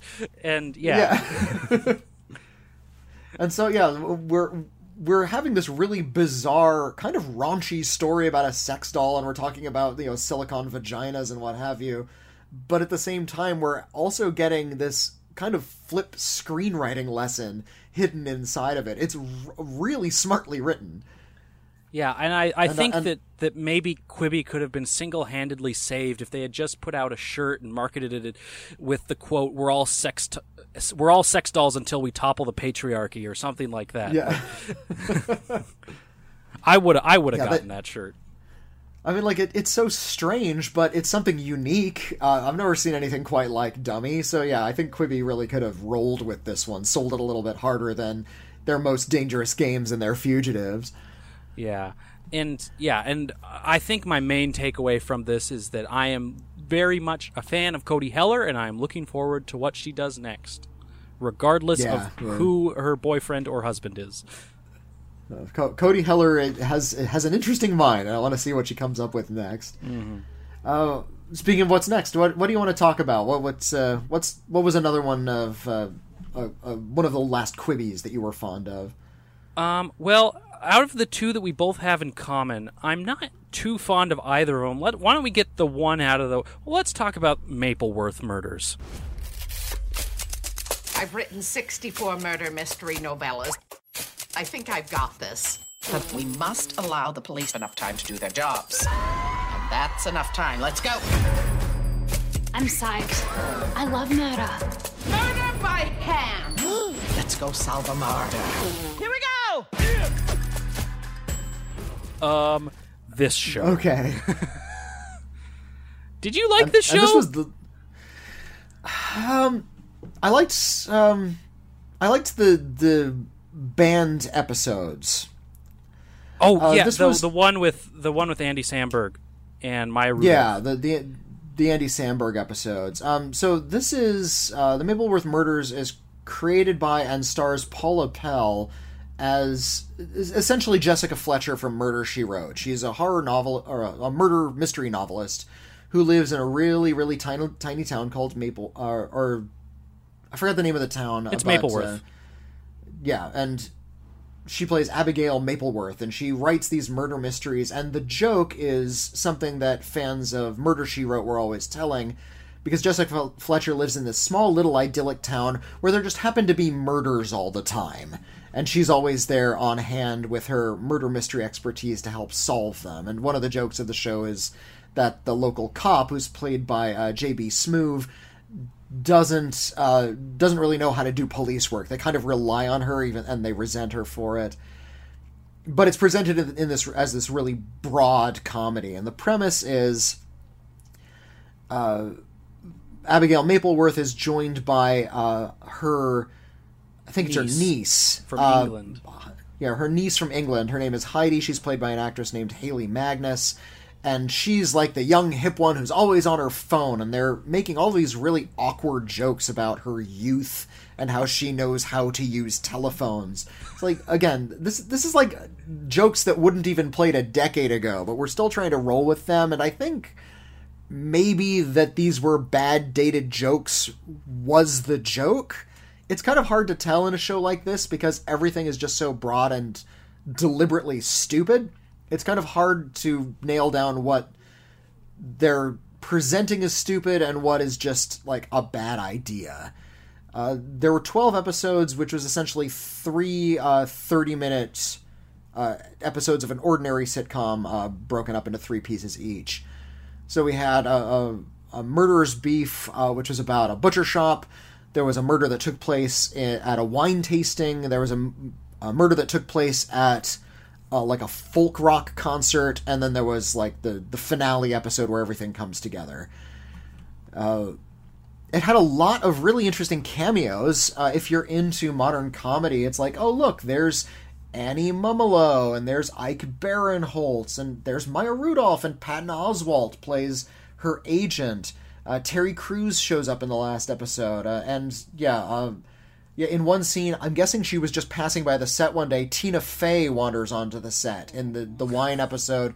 Like, she's not in the shot with anybody else, she just sort of wanders in, throws off a line that she clearly made up, and then we cut away, and I don't think we ever see Tina Fey or refer to her ever again. Yeah, you're right, she never did come back. Yeah, like, she just has that one little brief cameo. She probably wasn't even in the same state. They just found a building that happened to look kind of similar and have her shoot something. So it all feels very off the cuff. It all feels, like, really improvised. And they're really running with a lot of extremely dumb jokes. Like, one of Paula Pell's shticks is that she can't say the word murder correctly. Murder. She says murder. Has there been a murder? And it's vaguely amusing the first time, and then the following 50 times it's just tiresome. It's not 50, actually. I think it was more in the range of about $1 for about once for every dollar that Quibi lost, as in 2 billion times. It was. So oh my word! This show. Yeah, I find the premise to be a little interesting, because that was a criticism of Murder, She Wrote, and a lot of these sort of quote cozy murders of the cozy murder genre that we hear a lot about. You go to a little cozy town, everything's safe, but then there's a murder, and there are evidently in all of these cozy mysteries enough murders to warrant somebody who's an expert in solving murders, even though they live in a tiny town where crime never happens. So it's sort of playing with that a little bit. Why are there so many murders in one town? And if there were, what would that town really look like? Unfortunately, this spoof doesn't run with that. Like, they don't ever say that maybe the pathologists and the coroners and the funeral homes are the biggest businesses in town because everybody's constantly dying here, or that there's some sort of really concerted effort by the tourism board to cover up the fact that if you move to this town, you're really, really likely to be murdered. They don't run with those. They don't take it to sort of these absurd conclusions that they could based off of the spoof of the premise. They just go with, like, the easiest, dumbest slapstick gags they can. Yeah, no, this show, I described it, it has the intelligence of something like Blue's Clues, but at the same time, it's so determined to be incredibly foul-mouthed and dirty, and it's just like, who is this for? Because it's certainly not for me. It's an incredibly dumb show that tries to cover up its stupidity with stupidity, and I found it so unfunny. It was so unbearably unfunny, with the exception of the band Maya Rudolph and Andy Samberg and Fred Armisen. They're fun, and specifically Darcy Carden has a small role as like a waitress. And her deadpan delivery got the one single laugh out of me for the entire thing. I was like, oh, that was a hilarious deadpan delivery. But other than that, it was just this. Since it's iffy on whether or not these are films or shows. I'm counting them as films because I don't care. I like to treat all my media equally, but. Up until my foray into Quibi, Mulan, the new Mulan was my least favorite film of the year. Mapleworth Murders, sadly, has taken that place as just, this did not need to be this, and yet it is this, and I must now bear the burden of having seen it. And yeah, no, this was, if it had been funny, then it would have been fine, but it wasn't, and it was just I was so glad to get done with this one. Yeah, this one was produced by Lorne Michaels. Paula Pell is an SNL grad, and this is all of the worst of Saturday Night Live kind of distilled down into one place. A lot of the graduates of Saturday Night Live come from the Groundlings School. And the Groundling School actually had a very specific philosophy when it came to creating, like, comic characters.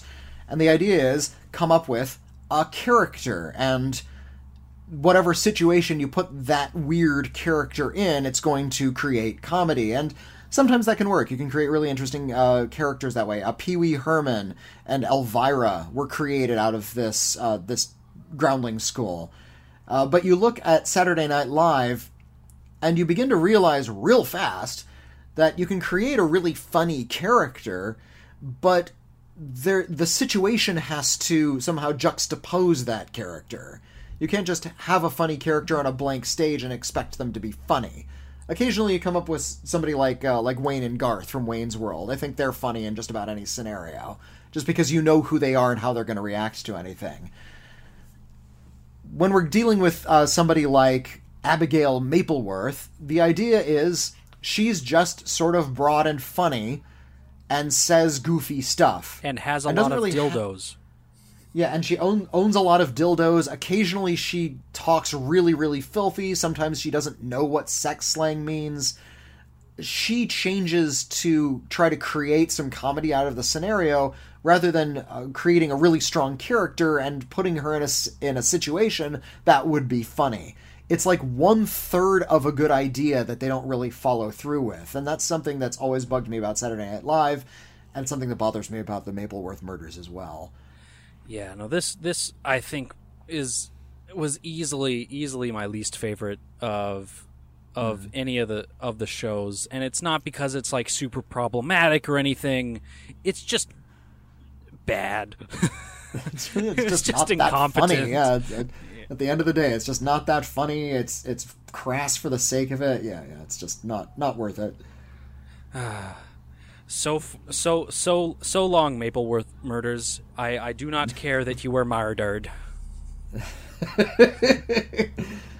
Quibi or martyred to Sorn.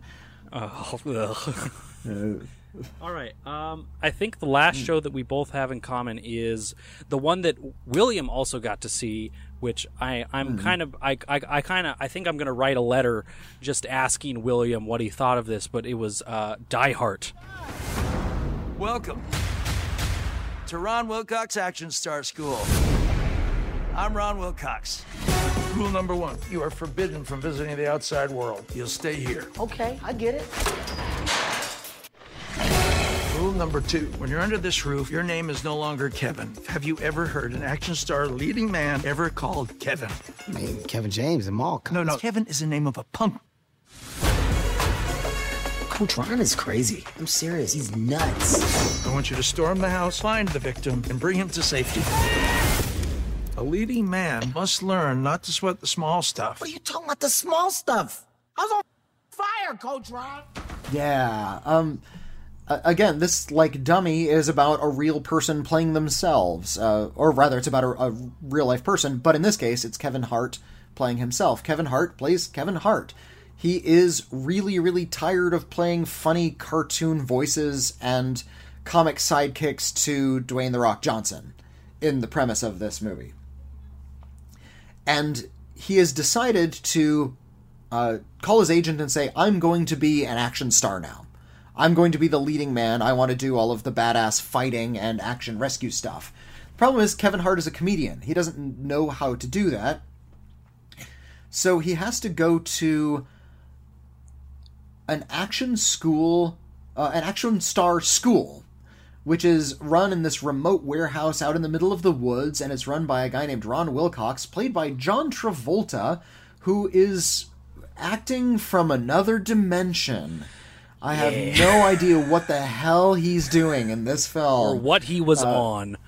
Yeah, I understand why he agreed to be in it, but I do not understand, like, the choices he's making when he's playing this role. But he plays this guy who runs an action school. Evidently, he taught all of the great action stars in Hollywood to not just perform stunts or handle weapons, but also, present as really, really confident. Just anything that you know about an action star, this guy teaches you how to do it. It's not so much an acting school as it is sort of like a stunt training / self-help seminar. And it is wildly inconsistent.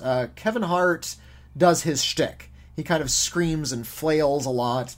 John Travolta is doing this really, really weird thing, and we learn eventually that the director who has hired Kevin Hart to be an action star, who's played by Jean Reno, is using these training exercises as a way to get surreptitious verite footage to incorporate in the final film, with Kevin Hart not knowing that he's being filmed. Again, that is a really strange premise. And it could have worked. It could have worked.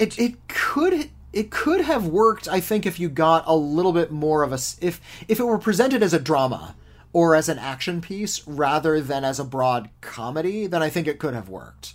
But because it's being presented as a comedy, there's a lot of time taken for Kevin Hart to do a lot of mugging, for John Travolta to just sort of improvise and do goofy stuff, and they're really, really going out of their way to write in jokes.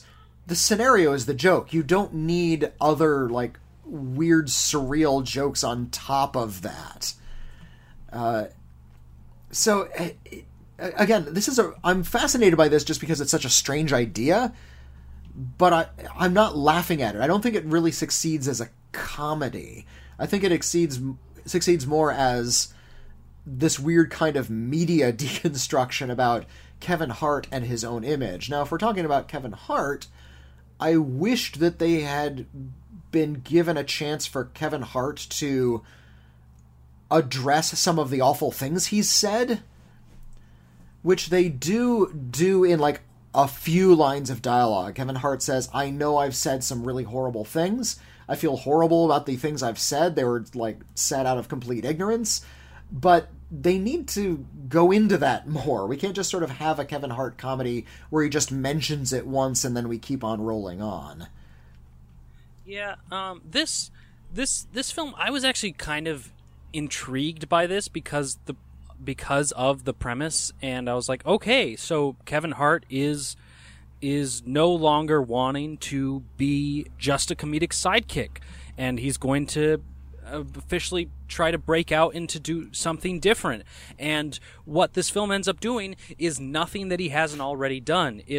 He is just the comedic side piece to himself, and if you're going to an action star school of how to do action filmmaking, then I'd like to see some action filmmaking, but all of it is really quite amateur and blah, and it's like uninteresting, and he never gets anything beyond comedic material. And it was kind of doing the opposite. It was betraying the character of Kevin Hart, and I think in that way kind of also betraying the actor Kevin Hart. And is like, hi, we're going to do a film about you not wanting to be a joke, but you're just going to be a joke, and that is the joke. Yeah. And I think that was kind of mean to Kevin Hart. I agree that he has said some ignorant things and that maybe they could have addressed that, though that wasn't really my chief concern. My chief concern is that it took what could have been a very interesting meta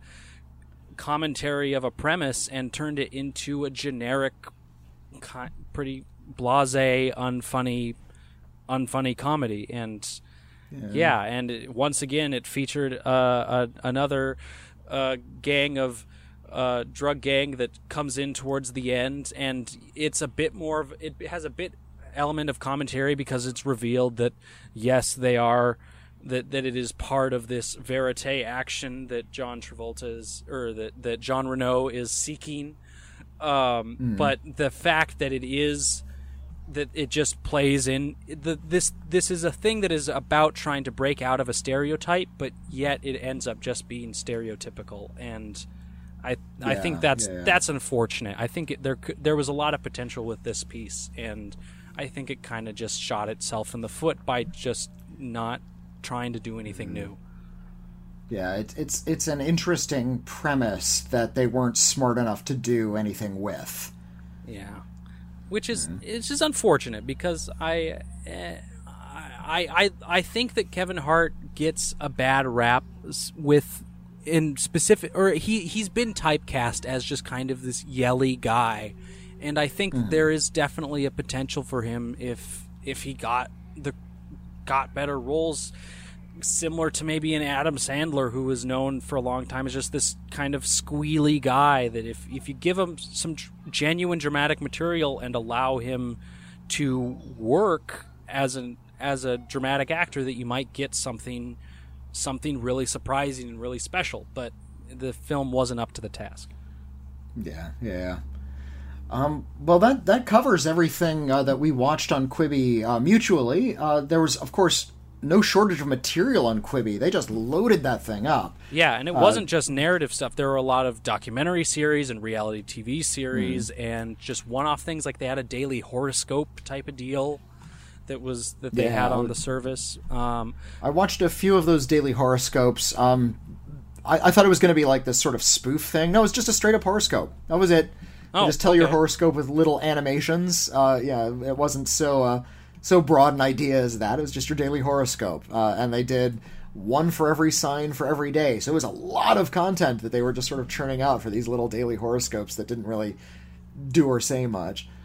All right. So I have here that I've seen, looks like 6 or 7 that you didn't, and you've seen 3 that I didn't. So how about if I just talk about 2, and then we'll hop over and talk about something that you saw. Okay. Does that work? Yeah, tell me which... Yeah, that works fine. Which one did you like best? Like, you said that Princess Bride was your favorite, but you said you also mentioned Agua Donkeys. I know you saw Royalties, which I really wanted to see. Yeah, so I'll talk about those 2. Because Home Movie was my favorite, and then Wireless I think was took the best advantage of the platform and had a lot of the best ideas and the best presentation. Royalties and Agua Donkeys are very, very simple shows, and they are very episodic, but they're really, really fun. Yeah, I like that. This is the biggest thing we've ever done in our entire lives. Do you have any pointers for us? Get out while you're young. Let me get this straight. You wanted to feature every musical genre that has ever been. You want it in one song. Yeah, but keep it simple. These kids have 4 hits under their belt, and that is a winning streak. Yeah, real drag to see it end, wouldn't it? This is a once-in-a-lifetime opportunity, and I'm completely blowing it. Hey, we're blowing it. I really enjoyed Royalties and Agua Donkeys. Royalties was directed by Amy Heckerling, and it was written by Darren Criss and Matt, the writing duo Matt and Nick Lang, and it's about a songwriting duo that get their big break when they encounter a famous musician while catering a gig, and they say, "Hey, we've got a great this music star is like, I am in love with this hot dog. You have created the most amazing thing I've ever tasted." And they're like, "Well, yeah, and we've also wrote a song about it. Would you like that song?" And he's like, "Of course."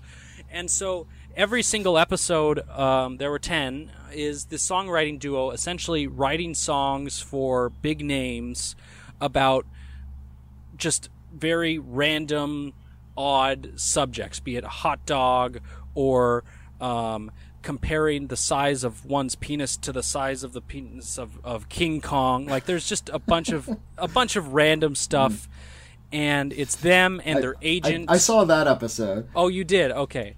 Yeah, I saw the song anyway with Mark Hamill singing the King Kong penis song. Yeah, and their agent trying to get them with music studios, and then their recording guy played by Tony Revolori, who is lovely. I love Tony Revolori, and he's great in this, and the main 2 played by Heather Donahue and Darren Criss are both great as this songwriting duo. And Royalties is just a very simple, episodic little sitcom about 2 friends trying to make art together, and that's all it needs to be, and it's really fun. There are a ton of great cameos. Mark Hamill is definitely one of the highlights, but there are a bunch of others.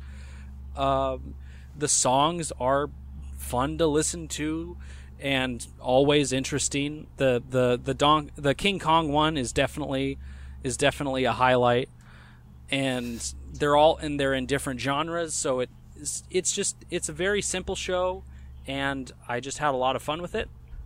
And there's really not much more to say about it. There's just a lot of chemistry. Oh, towards the end, they try to make this manufactured drama of like, oh, we have to split up because, of course. And he goes back to his old band, which was led by this woman named Polly Amorous, and she has a bunch of partners, and that was cute to get some in, like.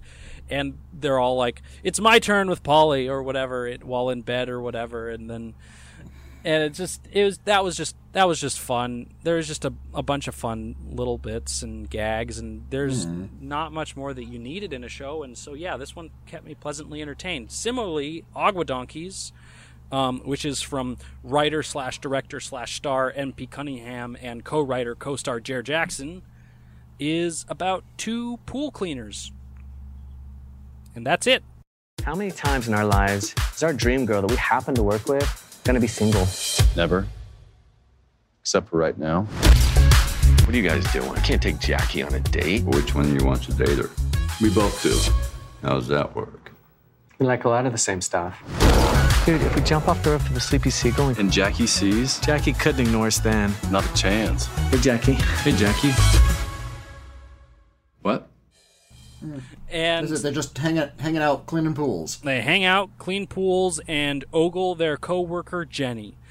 And I described... Sounds very 90s. It is, yes, you're right on the money there, because I described this as what would happen if you took a bunch of extras from Linklater films, you took Jarmusch's aesthetic, you shoved in the dude, and then you just poured a bunch of pool water over that and put it all in a blender. That is what Agua Donkeys is. It's a very laid-back, chill, quirky show starring two... They're not stoners, but they might as well be. Just guys who just slackers. Slackers who just kind of hang out, and they don't make really weird observations like a Linklater character might. They're just dumb, but it's endearing, and I think that it really surprised me by just how chill and enjoyable this show was. And the whole thing is building up. It's like, we gotta impress Jenny by doing a double backflip off of the roof of this hotel into the pool, and like that's kind of like the thing that the whole show builds towards. And okay. Meanwhile, there's just a bunch of other side characters that they run into, and by the end, when everyone's gathered around the pool, I'm suddenly realized that I'm very invested in what happens here, and I want them to impress Jenny, and okay. It's stupid, and it might not even be technically good, but I had a blast with it, and I was and it was just a chill show that I think it would be appropriately considered stoner comedy or whatever, that you can just sit back and watch it, and it's just fun. The one thing I do have though is that it opens with I think Jer needs mouth-to-mouth resuscitation after trying to hold his breath for too long, and then it's like he goes in and talks to the woman. Is like, hey, I need, this guy needs CPR, but I'm not gay, so if you could do it. And they're just like, I'll get my husband. No, don't get your husband, because he's not gay either. And it's just a little bit of it's just a tiny tinge of gay panic in there, which wasn't the greatest way to start off the show. But everything after that, they proved to just be decent guys who, they probably would have voted for 45, but it doesn't really matter by the end. I mean, if it's a comedy about just sort of people conversing and having conversations, that can work. It doesn't matter if the characters are, relatable or redeemable, so long as they're talking about interesting things. Well, see, conversation is a very, very rigid term when it comes to these two. Most of their dialogue is kind of like, oh, yeah, bro.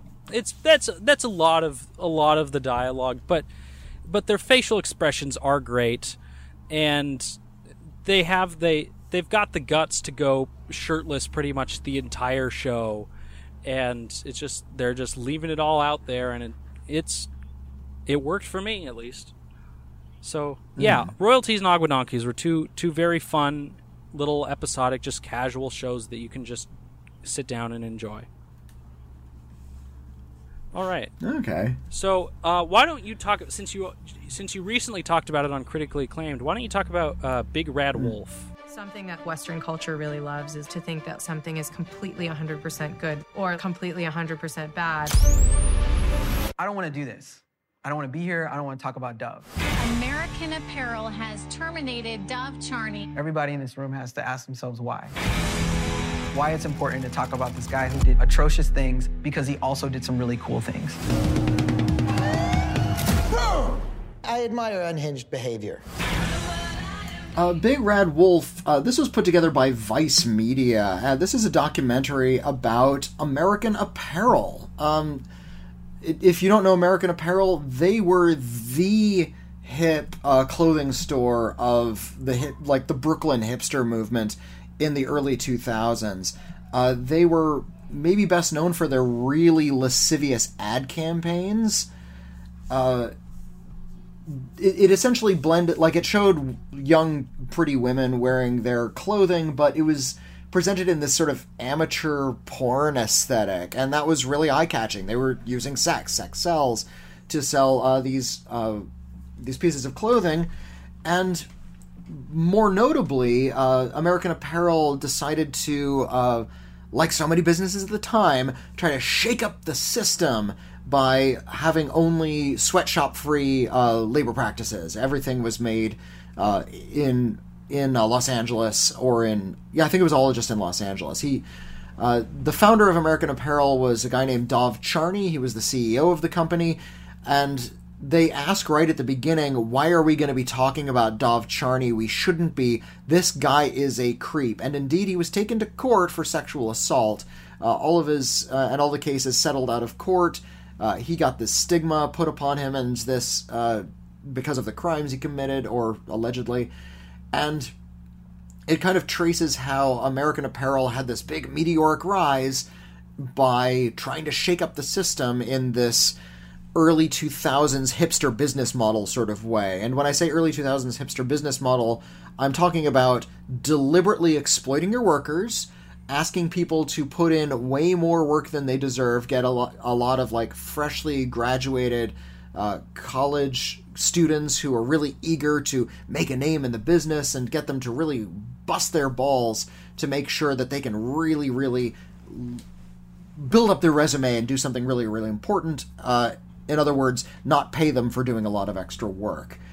It was the gig mentality really kind of laid bare. This documentary is very specifically about that phenomenon, more than it is about Dov Charney or American Apparel. I think this is about that hustle mentality that modern workers have come to adopt, that you have to be working all the time, and you have to be hustling all the time. I remember one company got in big trouble at around this time for putting out ads by saying, like, you can work for us, but only if you live for the company, and you only sleep 6 hours a night, and you have coffee for breakfast, and you are going to give everything you want for this company. And that was supposed to be a selling point. You are going to die for us, was their selling point about how attractive it was to work for that company. And I think, not deliberately, but American Apparel kind of unwittingly very much mainstreamed this work model for the modern age. And they talked to a lot of the people who worked there. They said that Dov Charney was really abusive. He yelled at a lot of people. He had a lot of big ideas, but had to rely on other people to take care of them.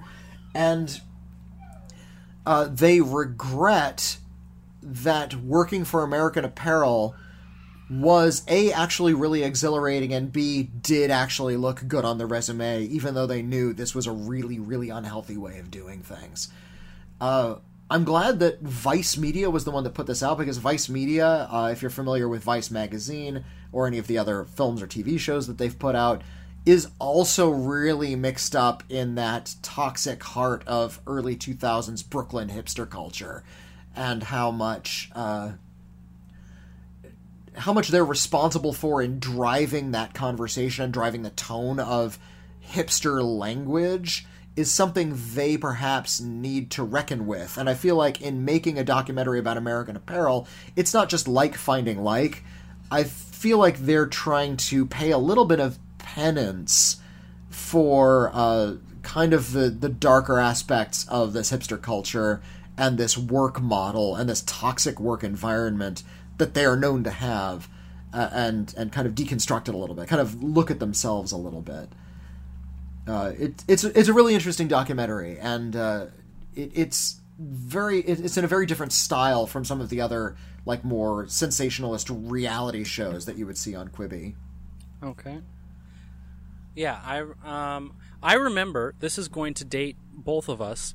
I remember when I was little, I vaguely have memories of American Apparel.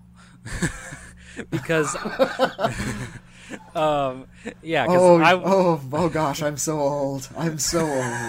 Yeah, no, I was born in 2001, and so I remember, I don't remember if there were ever like stores or anything, but I just remember that name being thrown around a lot, and I think I might have probably seen some ads when I was a kid, but yeah, no, I American Apparel is before my time.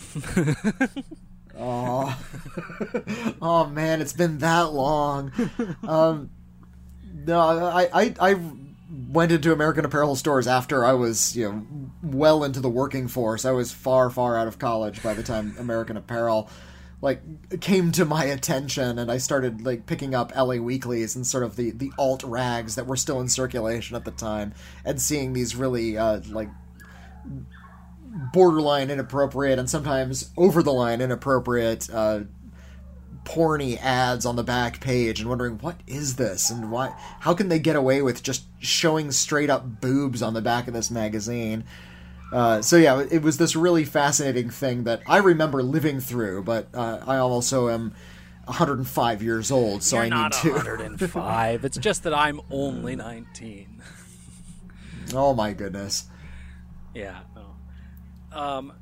All right. So I'm gonna transition from that. I'll talk about 2 shows. Actually, I'll save those for. I'll talk about the 2 shows that you didn't see, and I'll end with 2 of the shows that you did see some of.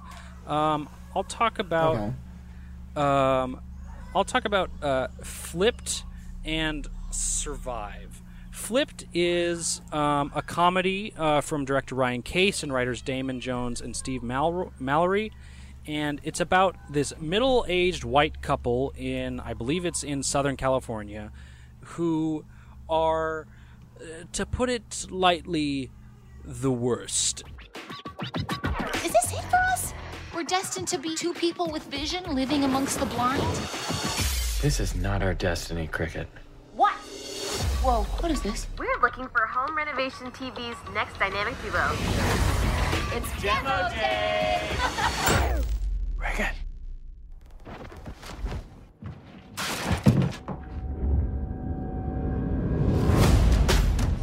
You know what all this is, right? And you know what we have to do.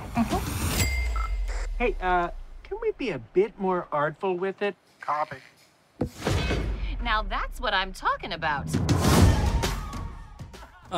They are both incredibly egotistical, vain, white people who just believe that they are originals beyond compare, that their taste is inimitable, and that no one understands their genius. And so what happens is that they hate these interior designers that are on like an HGTV show, in something in the vein of that. And what they do is that they buy a house out in the middle of nowhere, and they're going to renovate it so that they can audition for their own show. And the house they buy is completely out in the middle of the desert near the Mexico border, and it's full of drug money. And what do? They take the drug money and they use it to finance their own show and the remodel of the house. And and when they finish doing that, the cartel shows up, and they're like, you know what? Normally, we would kill you, but I love your interior designing, and could you redo my house? And so they become these captive interior designers, these captive renovators of the cartel homes, and maybe that could have worked, but unfortunately, our leads are incredibly racist, sexist people. And it's just so unlikable. I had a hard time getting through this one. The leads, they're fine. They're given very unfortunate material, and the show doesn't really do anything to.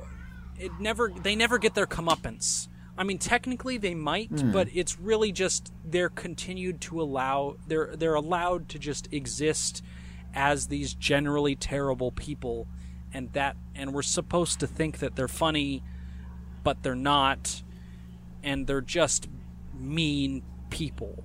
And there are some fun bits. The one of the top drug lords is played by Andy Garcia, and he's having a fun time. He's secretly a very big fan of music, and he wants to be a music star. And I'm trying to remember the name of the leads. Will Forte is also very much into music, and so they become this very approaching queer relationship where they just love singing together. And of course that gets the wife to be all very what are you doing with this man, and this gay panic, and it's just Caitlin Orson, it's just annoying to watch. And one of the most, just because the film is so comfortable with all of the stereotypes that are associated with Latinx people and with the drug cartels. And I found this to be interesting. Have you ever seen the show Barry with Bill Hader? The Bill No, Hader. I haven't. And yeah. So sadly, apart from Quibi, I'm not up on my modern TV, which should say a lot about the way I view popular culture. But there you go. Yeah, no, it's that perfectly fits you. But there's one of the main characters in Barry is I think the actor's name. Anthony Kerrigan, and he's very good in the show. But he plays this. I think he's Ukrainian gangster type, and the thing is he's very effeminate, but he's not gay. There's never really any exploration of that. But he's just this kind of effeminate, cheery, oh hello kind of guy. Oh yes, you're very da da da. But at the same time, he'll just casually kill people, and it's a funny character, and I think that it works well in Barry. It seems that has become a new stereotypical gangster type, because that is one of the main characters of Flipped. Is that there is basically a NoHo Hank character in here. And he's just like, oh yes, da-da-da-da, kind of effeminate, and that we're supposed to kind of laugh at the way he's like not that masculine. And yeah, I found Flip to be just annoying and unlikable is really the best way to put it. That's too bad. Yeah, it was nominated for some Emmys. I don't know why. I guess Quibi really did kind of corner the market on, I think it was like short form television series or limited series. They got a bunch of Emmy nominations just because they suddenly flooded the market with all of this material, and so stuff like Most Dangerous Game. Yeah. And Free Ray Sean, which is the other one I was going to talk about here.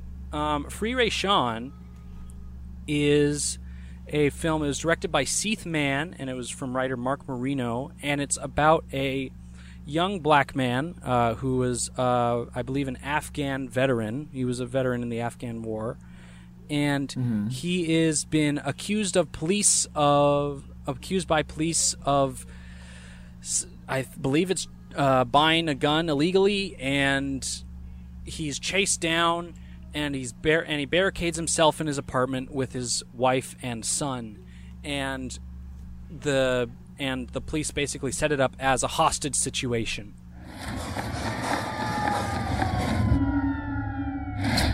Daddy! Stay away from the window. Ray, what is going on? Ain't no more picking this up. I'm in here with my wife and my 5-year-old son. Police sent me up, and now they're trying to kill me. What's your name? Lieutenant Stephen Boynsey. You're in a bad spot. Came up here to try and help you with that. I was made in America. Did you come out on your own? SWAT's bringing your ass out in a body bag.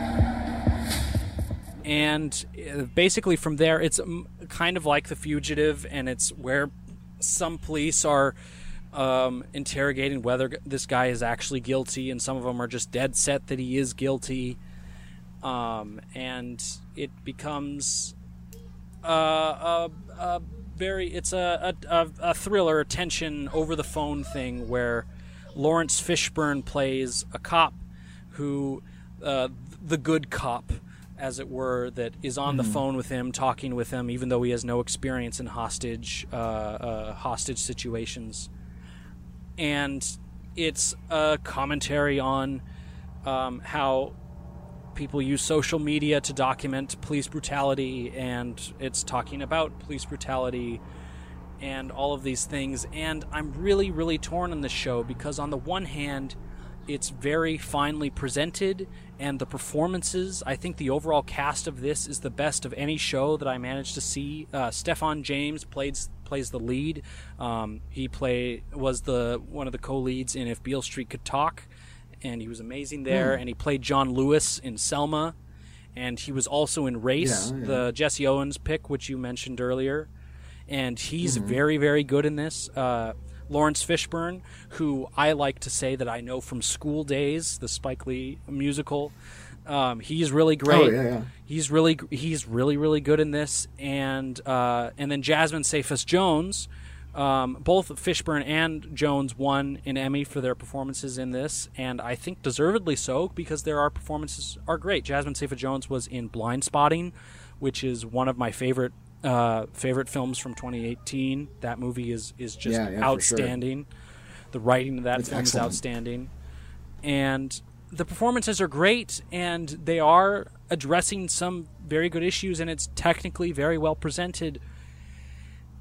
And so really, for a lot of this movie, I'm like, this is probably definitely going to be up towards my favorite films of the Quibi films. And then in the final 2 minutes, this film reveals itself to be incredibly backwards, because the ultimate message of this film is after the situation ends, and I won't say how, but you can probably guess how, as in not well, and that basically the message is Lawrence Fishburne is just sitting there and he's angry, and then his son comes up to him and he throws away his badge.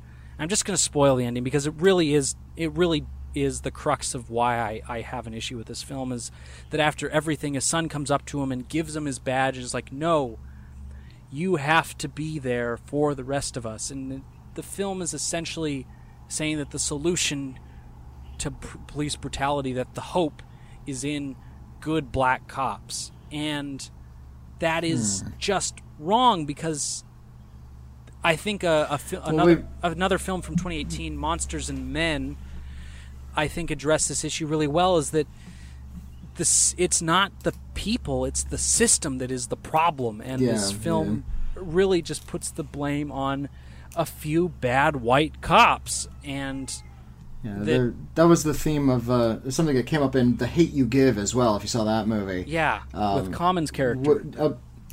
Exactly. In that movie, Common's character, he plays a cop and he is questioned. If you saw a rich white guy doing the same thing you see a poor black boy doing, would you treat them the same way? And he admits, no, I would not.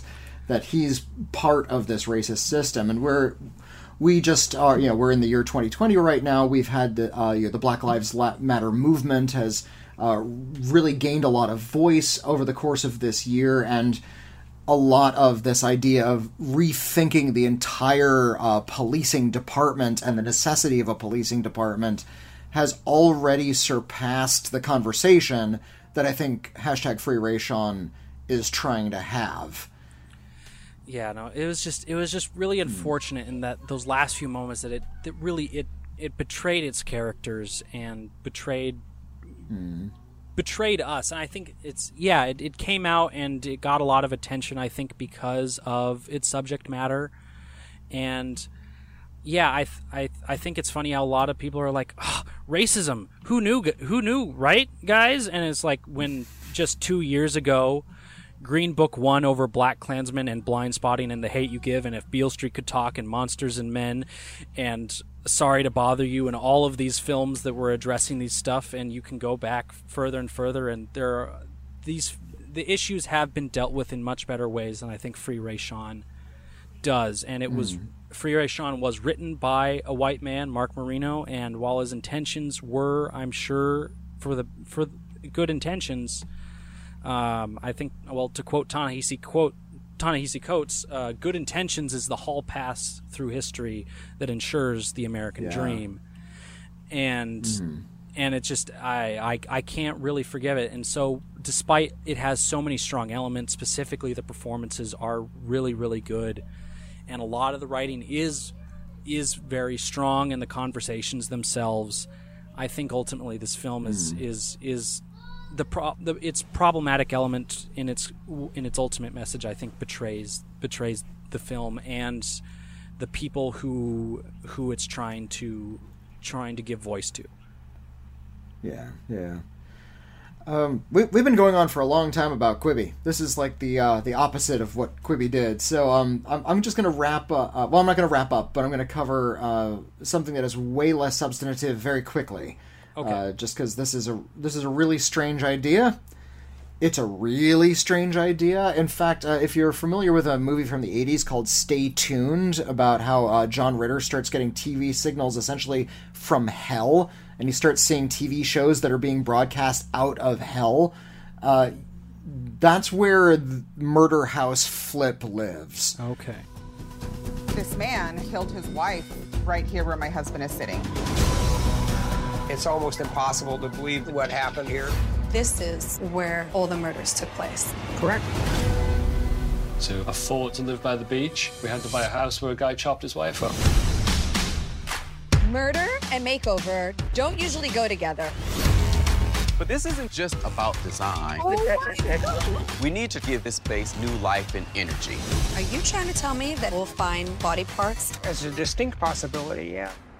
Because Murder House Flip is a reality show about a pair of interior designers played by the interior designers are Joel Uziel and Michael Welch, and they go to houses where people are still living where notorious local murders took place.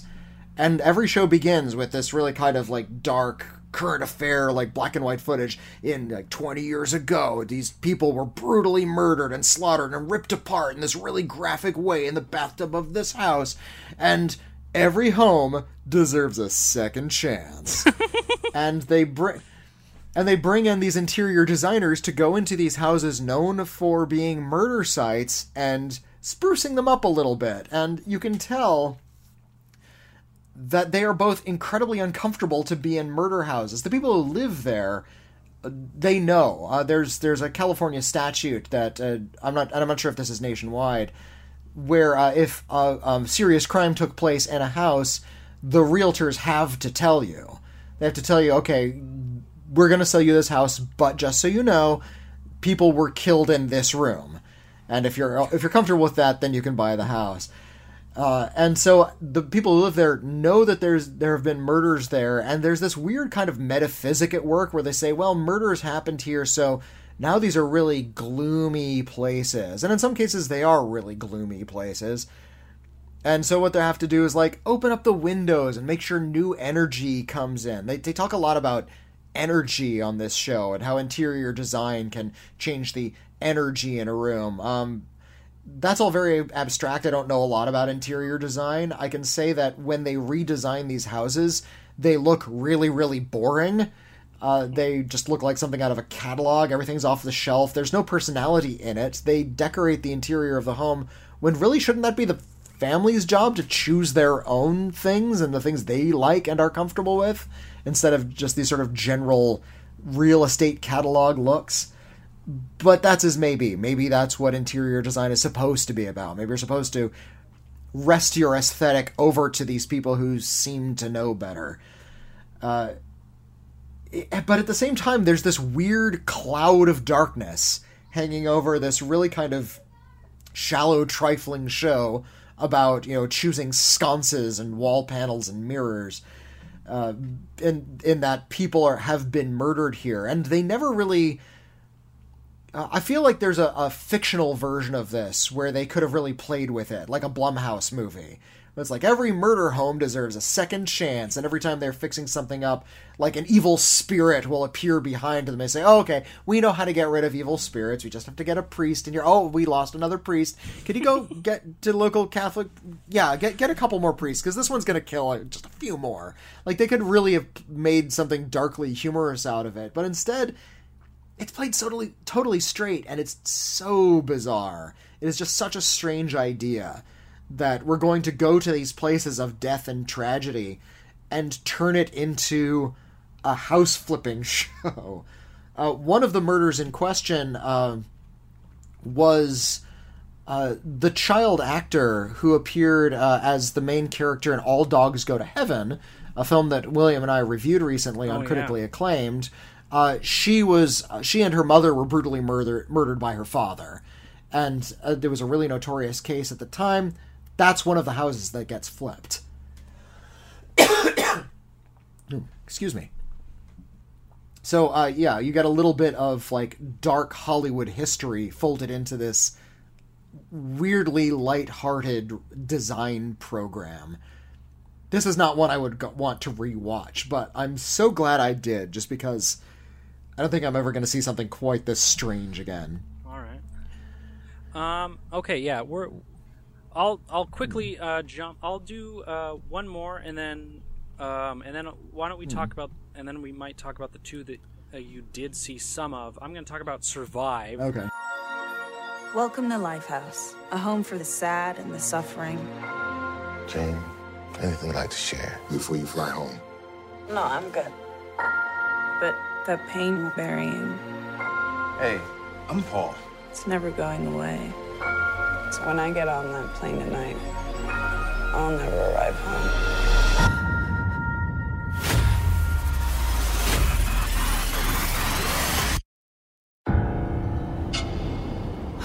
Jane? We can't stay here. We have to calm down. Just go. No. We're here together. Okay. Which is from director Mike Pellington and Richard Abate and Jeremy Ungar. And it stars Sophie Turner as a woman who is suicidal, and she has been in a mental health facility for about a year since attempting suicide, and she is going home for Christmas, and she plans to kill herself on the plane home. And yeah, and while on the plane in the airport, she meets up with a guy, and who is played by Corey Hawkins, who was in Black Klansman, and he was great in Black Klansman.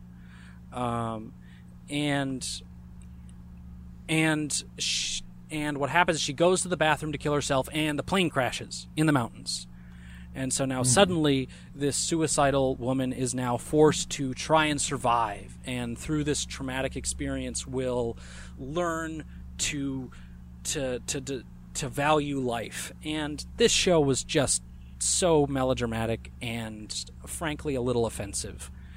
The first two episodes are romanticize suicidal ideation to such a degree that I just about stopped watching the show just entirely out of my own well-being, because suicidal ideation is something that I struggle with, and the way that Sophie Turner's narration just almost is like, yes, I can't wait to just sink into, and it was just like, come on, do you know what you're saying and how this, and it's just, it was really quite irresponsible. And then but then after the plane crashes, that pretty much goes by the wayside, and it becomes a survival story, and it becomes a very cliche, rote, nothing you've never seen before survival story. And And yeah, there's not really much to say about it. Sophie Turner is good. Corey Hawkins is good. They are the lone two survivors of the plane crash. And yeah, there's not really much to say other than that it's just kind of formulaic. It's not blatantly terrible, but it's formulaic and kind of boring. And the ending is kind, again, I should say, kind of I found that Quibi doesn't really know how to deal with mental health a lot of the time, and in a lot of their shows. That's true of a lot of shows in general. Most popular entertainment, yeah. But yeah, the ending was just kind of, oh yes, I've discovered I value life now because this man who had so much to live for, sacrificed himself for me. Like, it's the same thing with the stranger of someone a man of color sacrificing themselves for her, and it just there not a lot to it, and the first 2 episodes are an extreme trigger warning for those who might struggle with suicidal ideation. You saw some of both When the Streetlights Go On and Don't Look Deeper. So how much did you see of those? I only saw like the first 3 or 4 episodes of each, unfortunately. So I can only comment on what I saw. And if we're to see these as films, I think it's a little inappropriate for me to try to like review them. I can only comment on what I saw. So these are not reviews. These are just sort of... I'm just curious to... bits of things I caught. I was curious enough and I managed to catch them. I would have watched more, but my Quibi was heartlessly wrenched away from me. Quibi. Yeah, When the Streetlights Go On is what I saw. It takes place in the mid-'90s, and it's about how a town reacts to a local scandalous murder. A local teacher was having an affair with one of his students. They were going to run off together when a killer hauled them both out of a car at night and killed them out in the woods, and how the town reacts to the killer and also this scandal, and it has a very sort of Stephen King vibe, even though it's set in the 90s. And Don't Look Deeper, which unfortunately has a really nondescript title. I hate that. Yeah. Because it's about androids. They need to put some robot thing in the title. I Was a Teenage Robot. But yeah, it's about a young girl. She breaks up with her boyfriend. She's also in high school, and she learns after suffering an accident at a party that she actually has like wires and gears inside her body, and learns that she is herself a robot. But I didn't get any further than that. I don't know where the story goes. But it seemed to be like really kind of moody, and I liked the casual look of the tech. That's all I can really comment on. All right. Yeah, so for When the Streetlights Go On, which is directed by Rebecca Thomas, and it's from writers Chris Hutton and Eddie O'Keefe, it's a decent show, I'd say. It's very straightforward. It's maybe that's its biggest hindrance, is that it is just very, very straightforward and earnest, and not full of itself, but just kind of it never really goes for anything. It's not very self-aware, I guess, and it's a decent story, a decent mystery. It's not really a mystery, more of just a drama about how these people react. And the characters are good. The performances are good. Chosen Jacobs, Sophie Thatcher, and Sam Strike in particular, I really enjoyed their performances. It's comfortably 90s. Tony Hale's in there. There's not a ton to talk about with it, but it was a decent film. It doesn't really exceed expectations, but I don't think it was really going for that. And I think that it did accomplish what it set out to do, which was explore some characters going through a coming-of-age period. And I think it did that well, and good for Rebecca Thomas. With Don't Look Deeper, I didn't like this one. It specifically in the opening, in that accident that she has. There is a lot of self-harm imagery in this show, And that really put me off. I get that it was like, yes, she's an android or whatever, but just the way that like she would just like take a knife and tear into her arms was just really kind of off-putting for me personally. Mm-hmm. And in that way, it's just kind of like almost relishing in that imagery. I just felt like there should have been, well, there were warnings in front of the episodes to survive, where like if you struggle with mental health, here are some resources. It didn't have that for Don't Look Deeper, which I think it could have used. But ultimately, what Don't Look Deeper reveals itself to be is a queer narrative, which I found surprising. Okay. There is a trans character who plays kind of like this hitman. He's like there's this tech mogul who's created these androids, and I think is like his brother, who's a trans man and kind of goes after our main character to try like shut her down or whatever because she's gone rogue, and the main character herself ultimately reveals that she is also queer, and I think that there was a lot of potential. I think that Catherine Hardwicke was trying to explore some queer stuff, but I think they actually mishandled the trans character, unfortunately, in that it's almost like something that's like gets like lorded over is like that androids not it takes the you're not human aspect and almost compares that to the trans person's experience. It's not blatantly offensive. It's not outright just like, oh my word, I can't believe you did that. It felt a little mishandled, so I would say that yes, the actor is a trans actor, which was nice to see. He was really good, but I think the material was just it didn't quite nail it, and the queerness aspect of it, it just kind of became, it's just an unfortunate, awkward film. I think ultimately that had a lot of good intentions, and so I'd say that support all the cast members of this except for Emily Mortimer and Don Cheadle, who are doing a really weird thing in this that I don't really understand.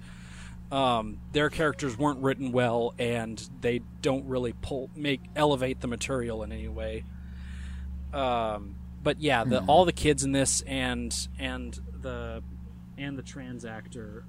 Let's see here. Look. Deeper is played by Harvey Zielinski. So I would, so support the cast, but ultimately I don't definitely skip this film, especially if if images of self-harm or if that turns you off, or maybe some mishandling of a trans character, which does happen. So this one was an unfortunate misfire. So I think that only leaves the anthology series that you saw. Which is, I didn't even see all of, but I knew that Sam Raimi was behind 50 States of Fright, and I think it's a really great idea. 50 States of Fright, we couldn't even talk about on Cancel Too Soon, because technically it's the Quibi show that lasted 2 seasons. That's right, yeah. There was actually... they finished their production calendar, and then they started up another one. And I only watched the first 2 states. I watched, it was Michigan, which is Sam Raimi's home state, and also, I think it was Minnesota. Okay. But the idea was there was going to be an episode for every state in the United States. There were going to be 50 episodes, and each one was going to have a different horror story, like an anthology horror story. And Sam Raimi wrote and directed the first one that was set in Michigan. And it's an old kind of ghost story about the wife of a lumberjack who loses her arm in a lumberjack accident. He uses all of his money that he's earned over his life to make her a golden arm because she is incredibly vain. She wants to be the prettiest woman in town. They put on the golden arm, and the gold infects her blood and kills her. He ends up having to dig the arm out of her grave to sell it so he can survive. And wouldn't you know it, she comes back from the grave to get it. I read something like that in Scary Stories to Tell in the Dark when I was a little kid. It's a really predictable story. It's told in mellow Sam Raimi style, because Sam Raimi's not doing the same kind of whirling weird stuff that he did when back in the 1980s. It's just a pretty good ghost story. I wish I could have seen more. I wish I could have seen all 50 States of Fright. I think that's a really good idea, and I think that's well suited for something like Quibi. But yeah, that's all I managed to see on Quibi, and that's a lot because we've been talking for like over 2 hours about what we saw on Quibi. So maybe we'll split this one up into a couple different episodes. Maybe not. Maybe we'll have just one big marathon. Yeah, but my question is I just have a quick question. Since William's laptop died, but there were some pre-recorded episodes, was one of the episodes that he has yet to get off of the computer, was it your Cancel Too Soon episode on Briscoe County Jr.? No, we haven't recorded that one yet. Okay. As of this recording, we haven't talked about Briscoe County Jr. yet. William is just trying to catch up. I finished watching the show. I'm ready to go, and we're just... I can put this all on William. I'm just going to call him out right here. Okay, because I just think that this is hilarious that we may have yet more episodes of Cancel Too Soon before your big 200 episode. This will be like what, 6/7 or something at this point. Whatever it is, we'll just call this one like bonus number 1 before we get to actual 200, or maybe we'll play with the numbering a little bit in some other way. But maybe we'll release this one, call it 201, and then go back and do 200. But I want to thank you, B. Peterson. Did you have any final thoughts on like Quibi in general before we go? Just a quick couple. I think that this was a very promising service. I think it was really interesting that like almost half of the films that I saw were directed by women out of the gate. That they were definitely like one of the shows that they were promoting was like a gay game show. I didn't really see any of it or whatever, but just like that, it seemed to be very almost forward thinking, though as evidenced by the shows themselves, maybe not, the execution wasn't great all the time, but that there was a lot of really good ideas here, and that launching a short form platform intended for commuters during a pandemic was really an unfortunate thing that happened, and that there's a lot of potential here. It would have been cool to see more shows that played with the form, like Wireless, to see more home movies. That all would have been nice, but yeah, I think that it's a tragedy that these films are unavailable for the time being. Hopefully someday they will reappear somewhere, hopefully in the form of a Criterion box set. Fingers crossed. Well, thank you for talking about all this Quibi with me. Quibi, like I've said, I was the one who was really skeptical, but then I actually tried it and found this really fascinating format. And I've said this before, I think it was just ahead of its time. I think it was the victim of bad timing and maybe a conversation that started around it about how it was a bad idea, sight unseen, when in fact it was a really interesting idea. And I think if more people had given it a chance, maybe there would be more Quibi. But as we talk about this now, Quibi is on its knees, about to be executed. Which is really, really, really horrible for everything that's on it, because we don't know where it's going to go. But yeah, now you know what our take on Quibi has been. I hope it has at least piqued your interest, and now you have like a store of information you can go back to, dear listeners. Where can people find you? People can find me on Twitter and on Letterboxd at Blue Gray Closet. I am writing for Movie Babble, as I've said. I'm doing a weekly article series on the films of Agnes Varda. That's been really fun. In addition to movie reviews and my 2 gigantic 25 to 2,800 word pieces on Quibi. And yeah, I am in those places. I talk pretty much exclusively about film in those places, and I am very thankful for you bringing me on here. I've now been on 2 shows, Your Critically Acclaimed and Cancel Too Soon, and I only have 50,000 more shows to guest host, so that I can say that I guest hosted all of your shows. Anyway, so yeah, thank you thank you very much, Whitney, and for this, and I look forward to everything else that you guys got coming up. I'm really glad that everything that happened with William's laptop worked out the way it did, because that was a really cool thing to see, that everyone chip in to help him. Yeah. William's laptop died, and we put it out to Twitter, and a lot of people just rallied and were really, really kind. And William has said he feels like George Bailey at the end of It's a Wonderful Life, because so many people helped out. But yeah, we're going to get back on our feet really soon, and in the meantime, we have nearly 2.5 hours to talk about Quibi. So thank you very much for joining me, and that's a wrap, folks. We'll see you next season.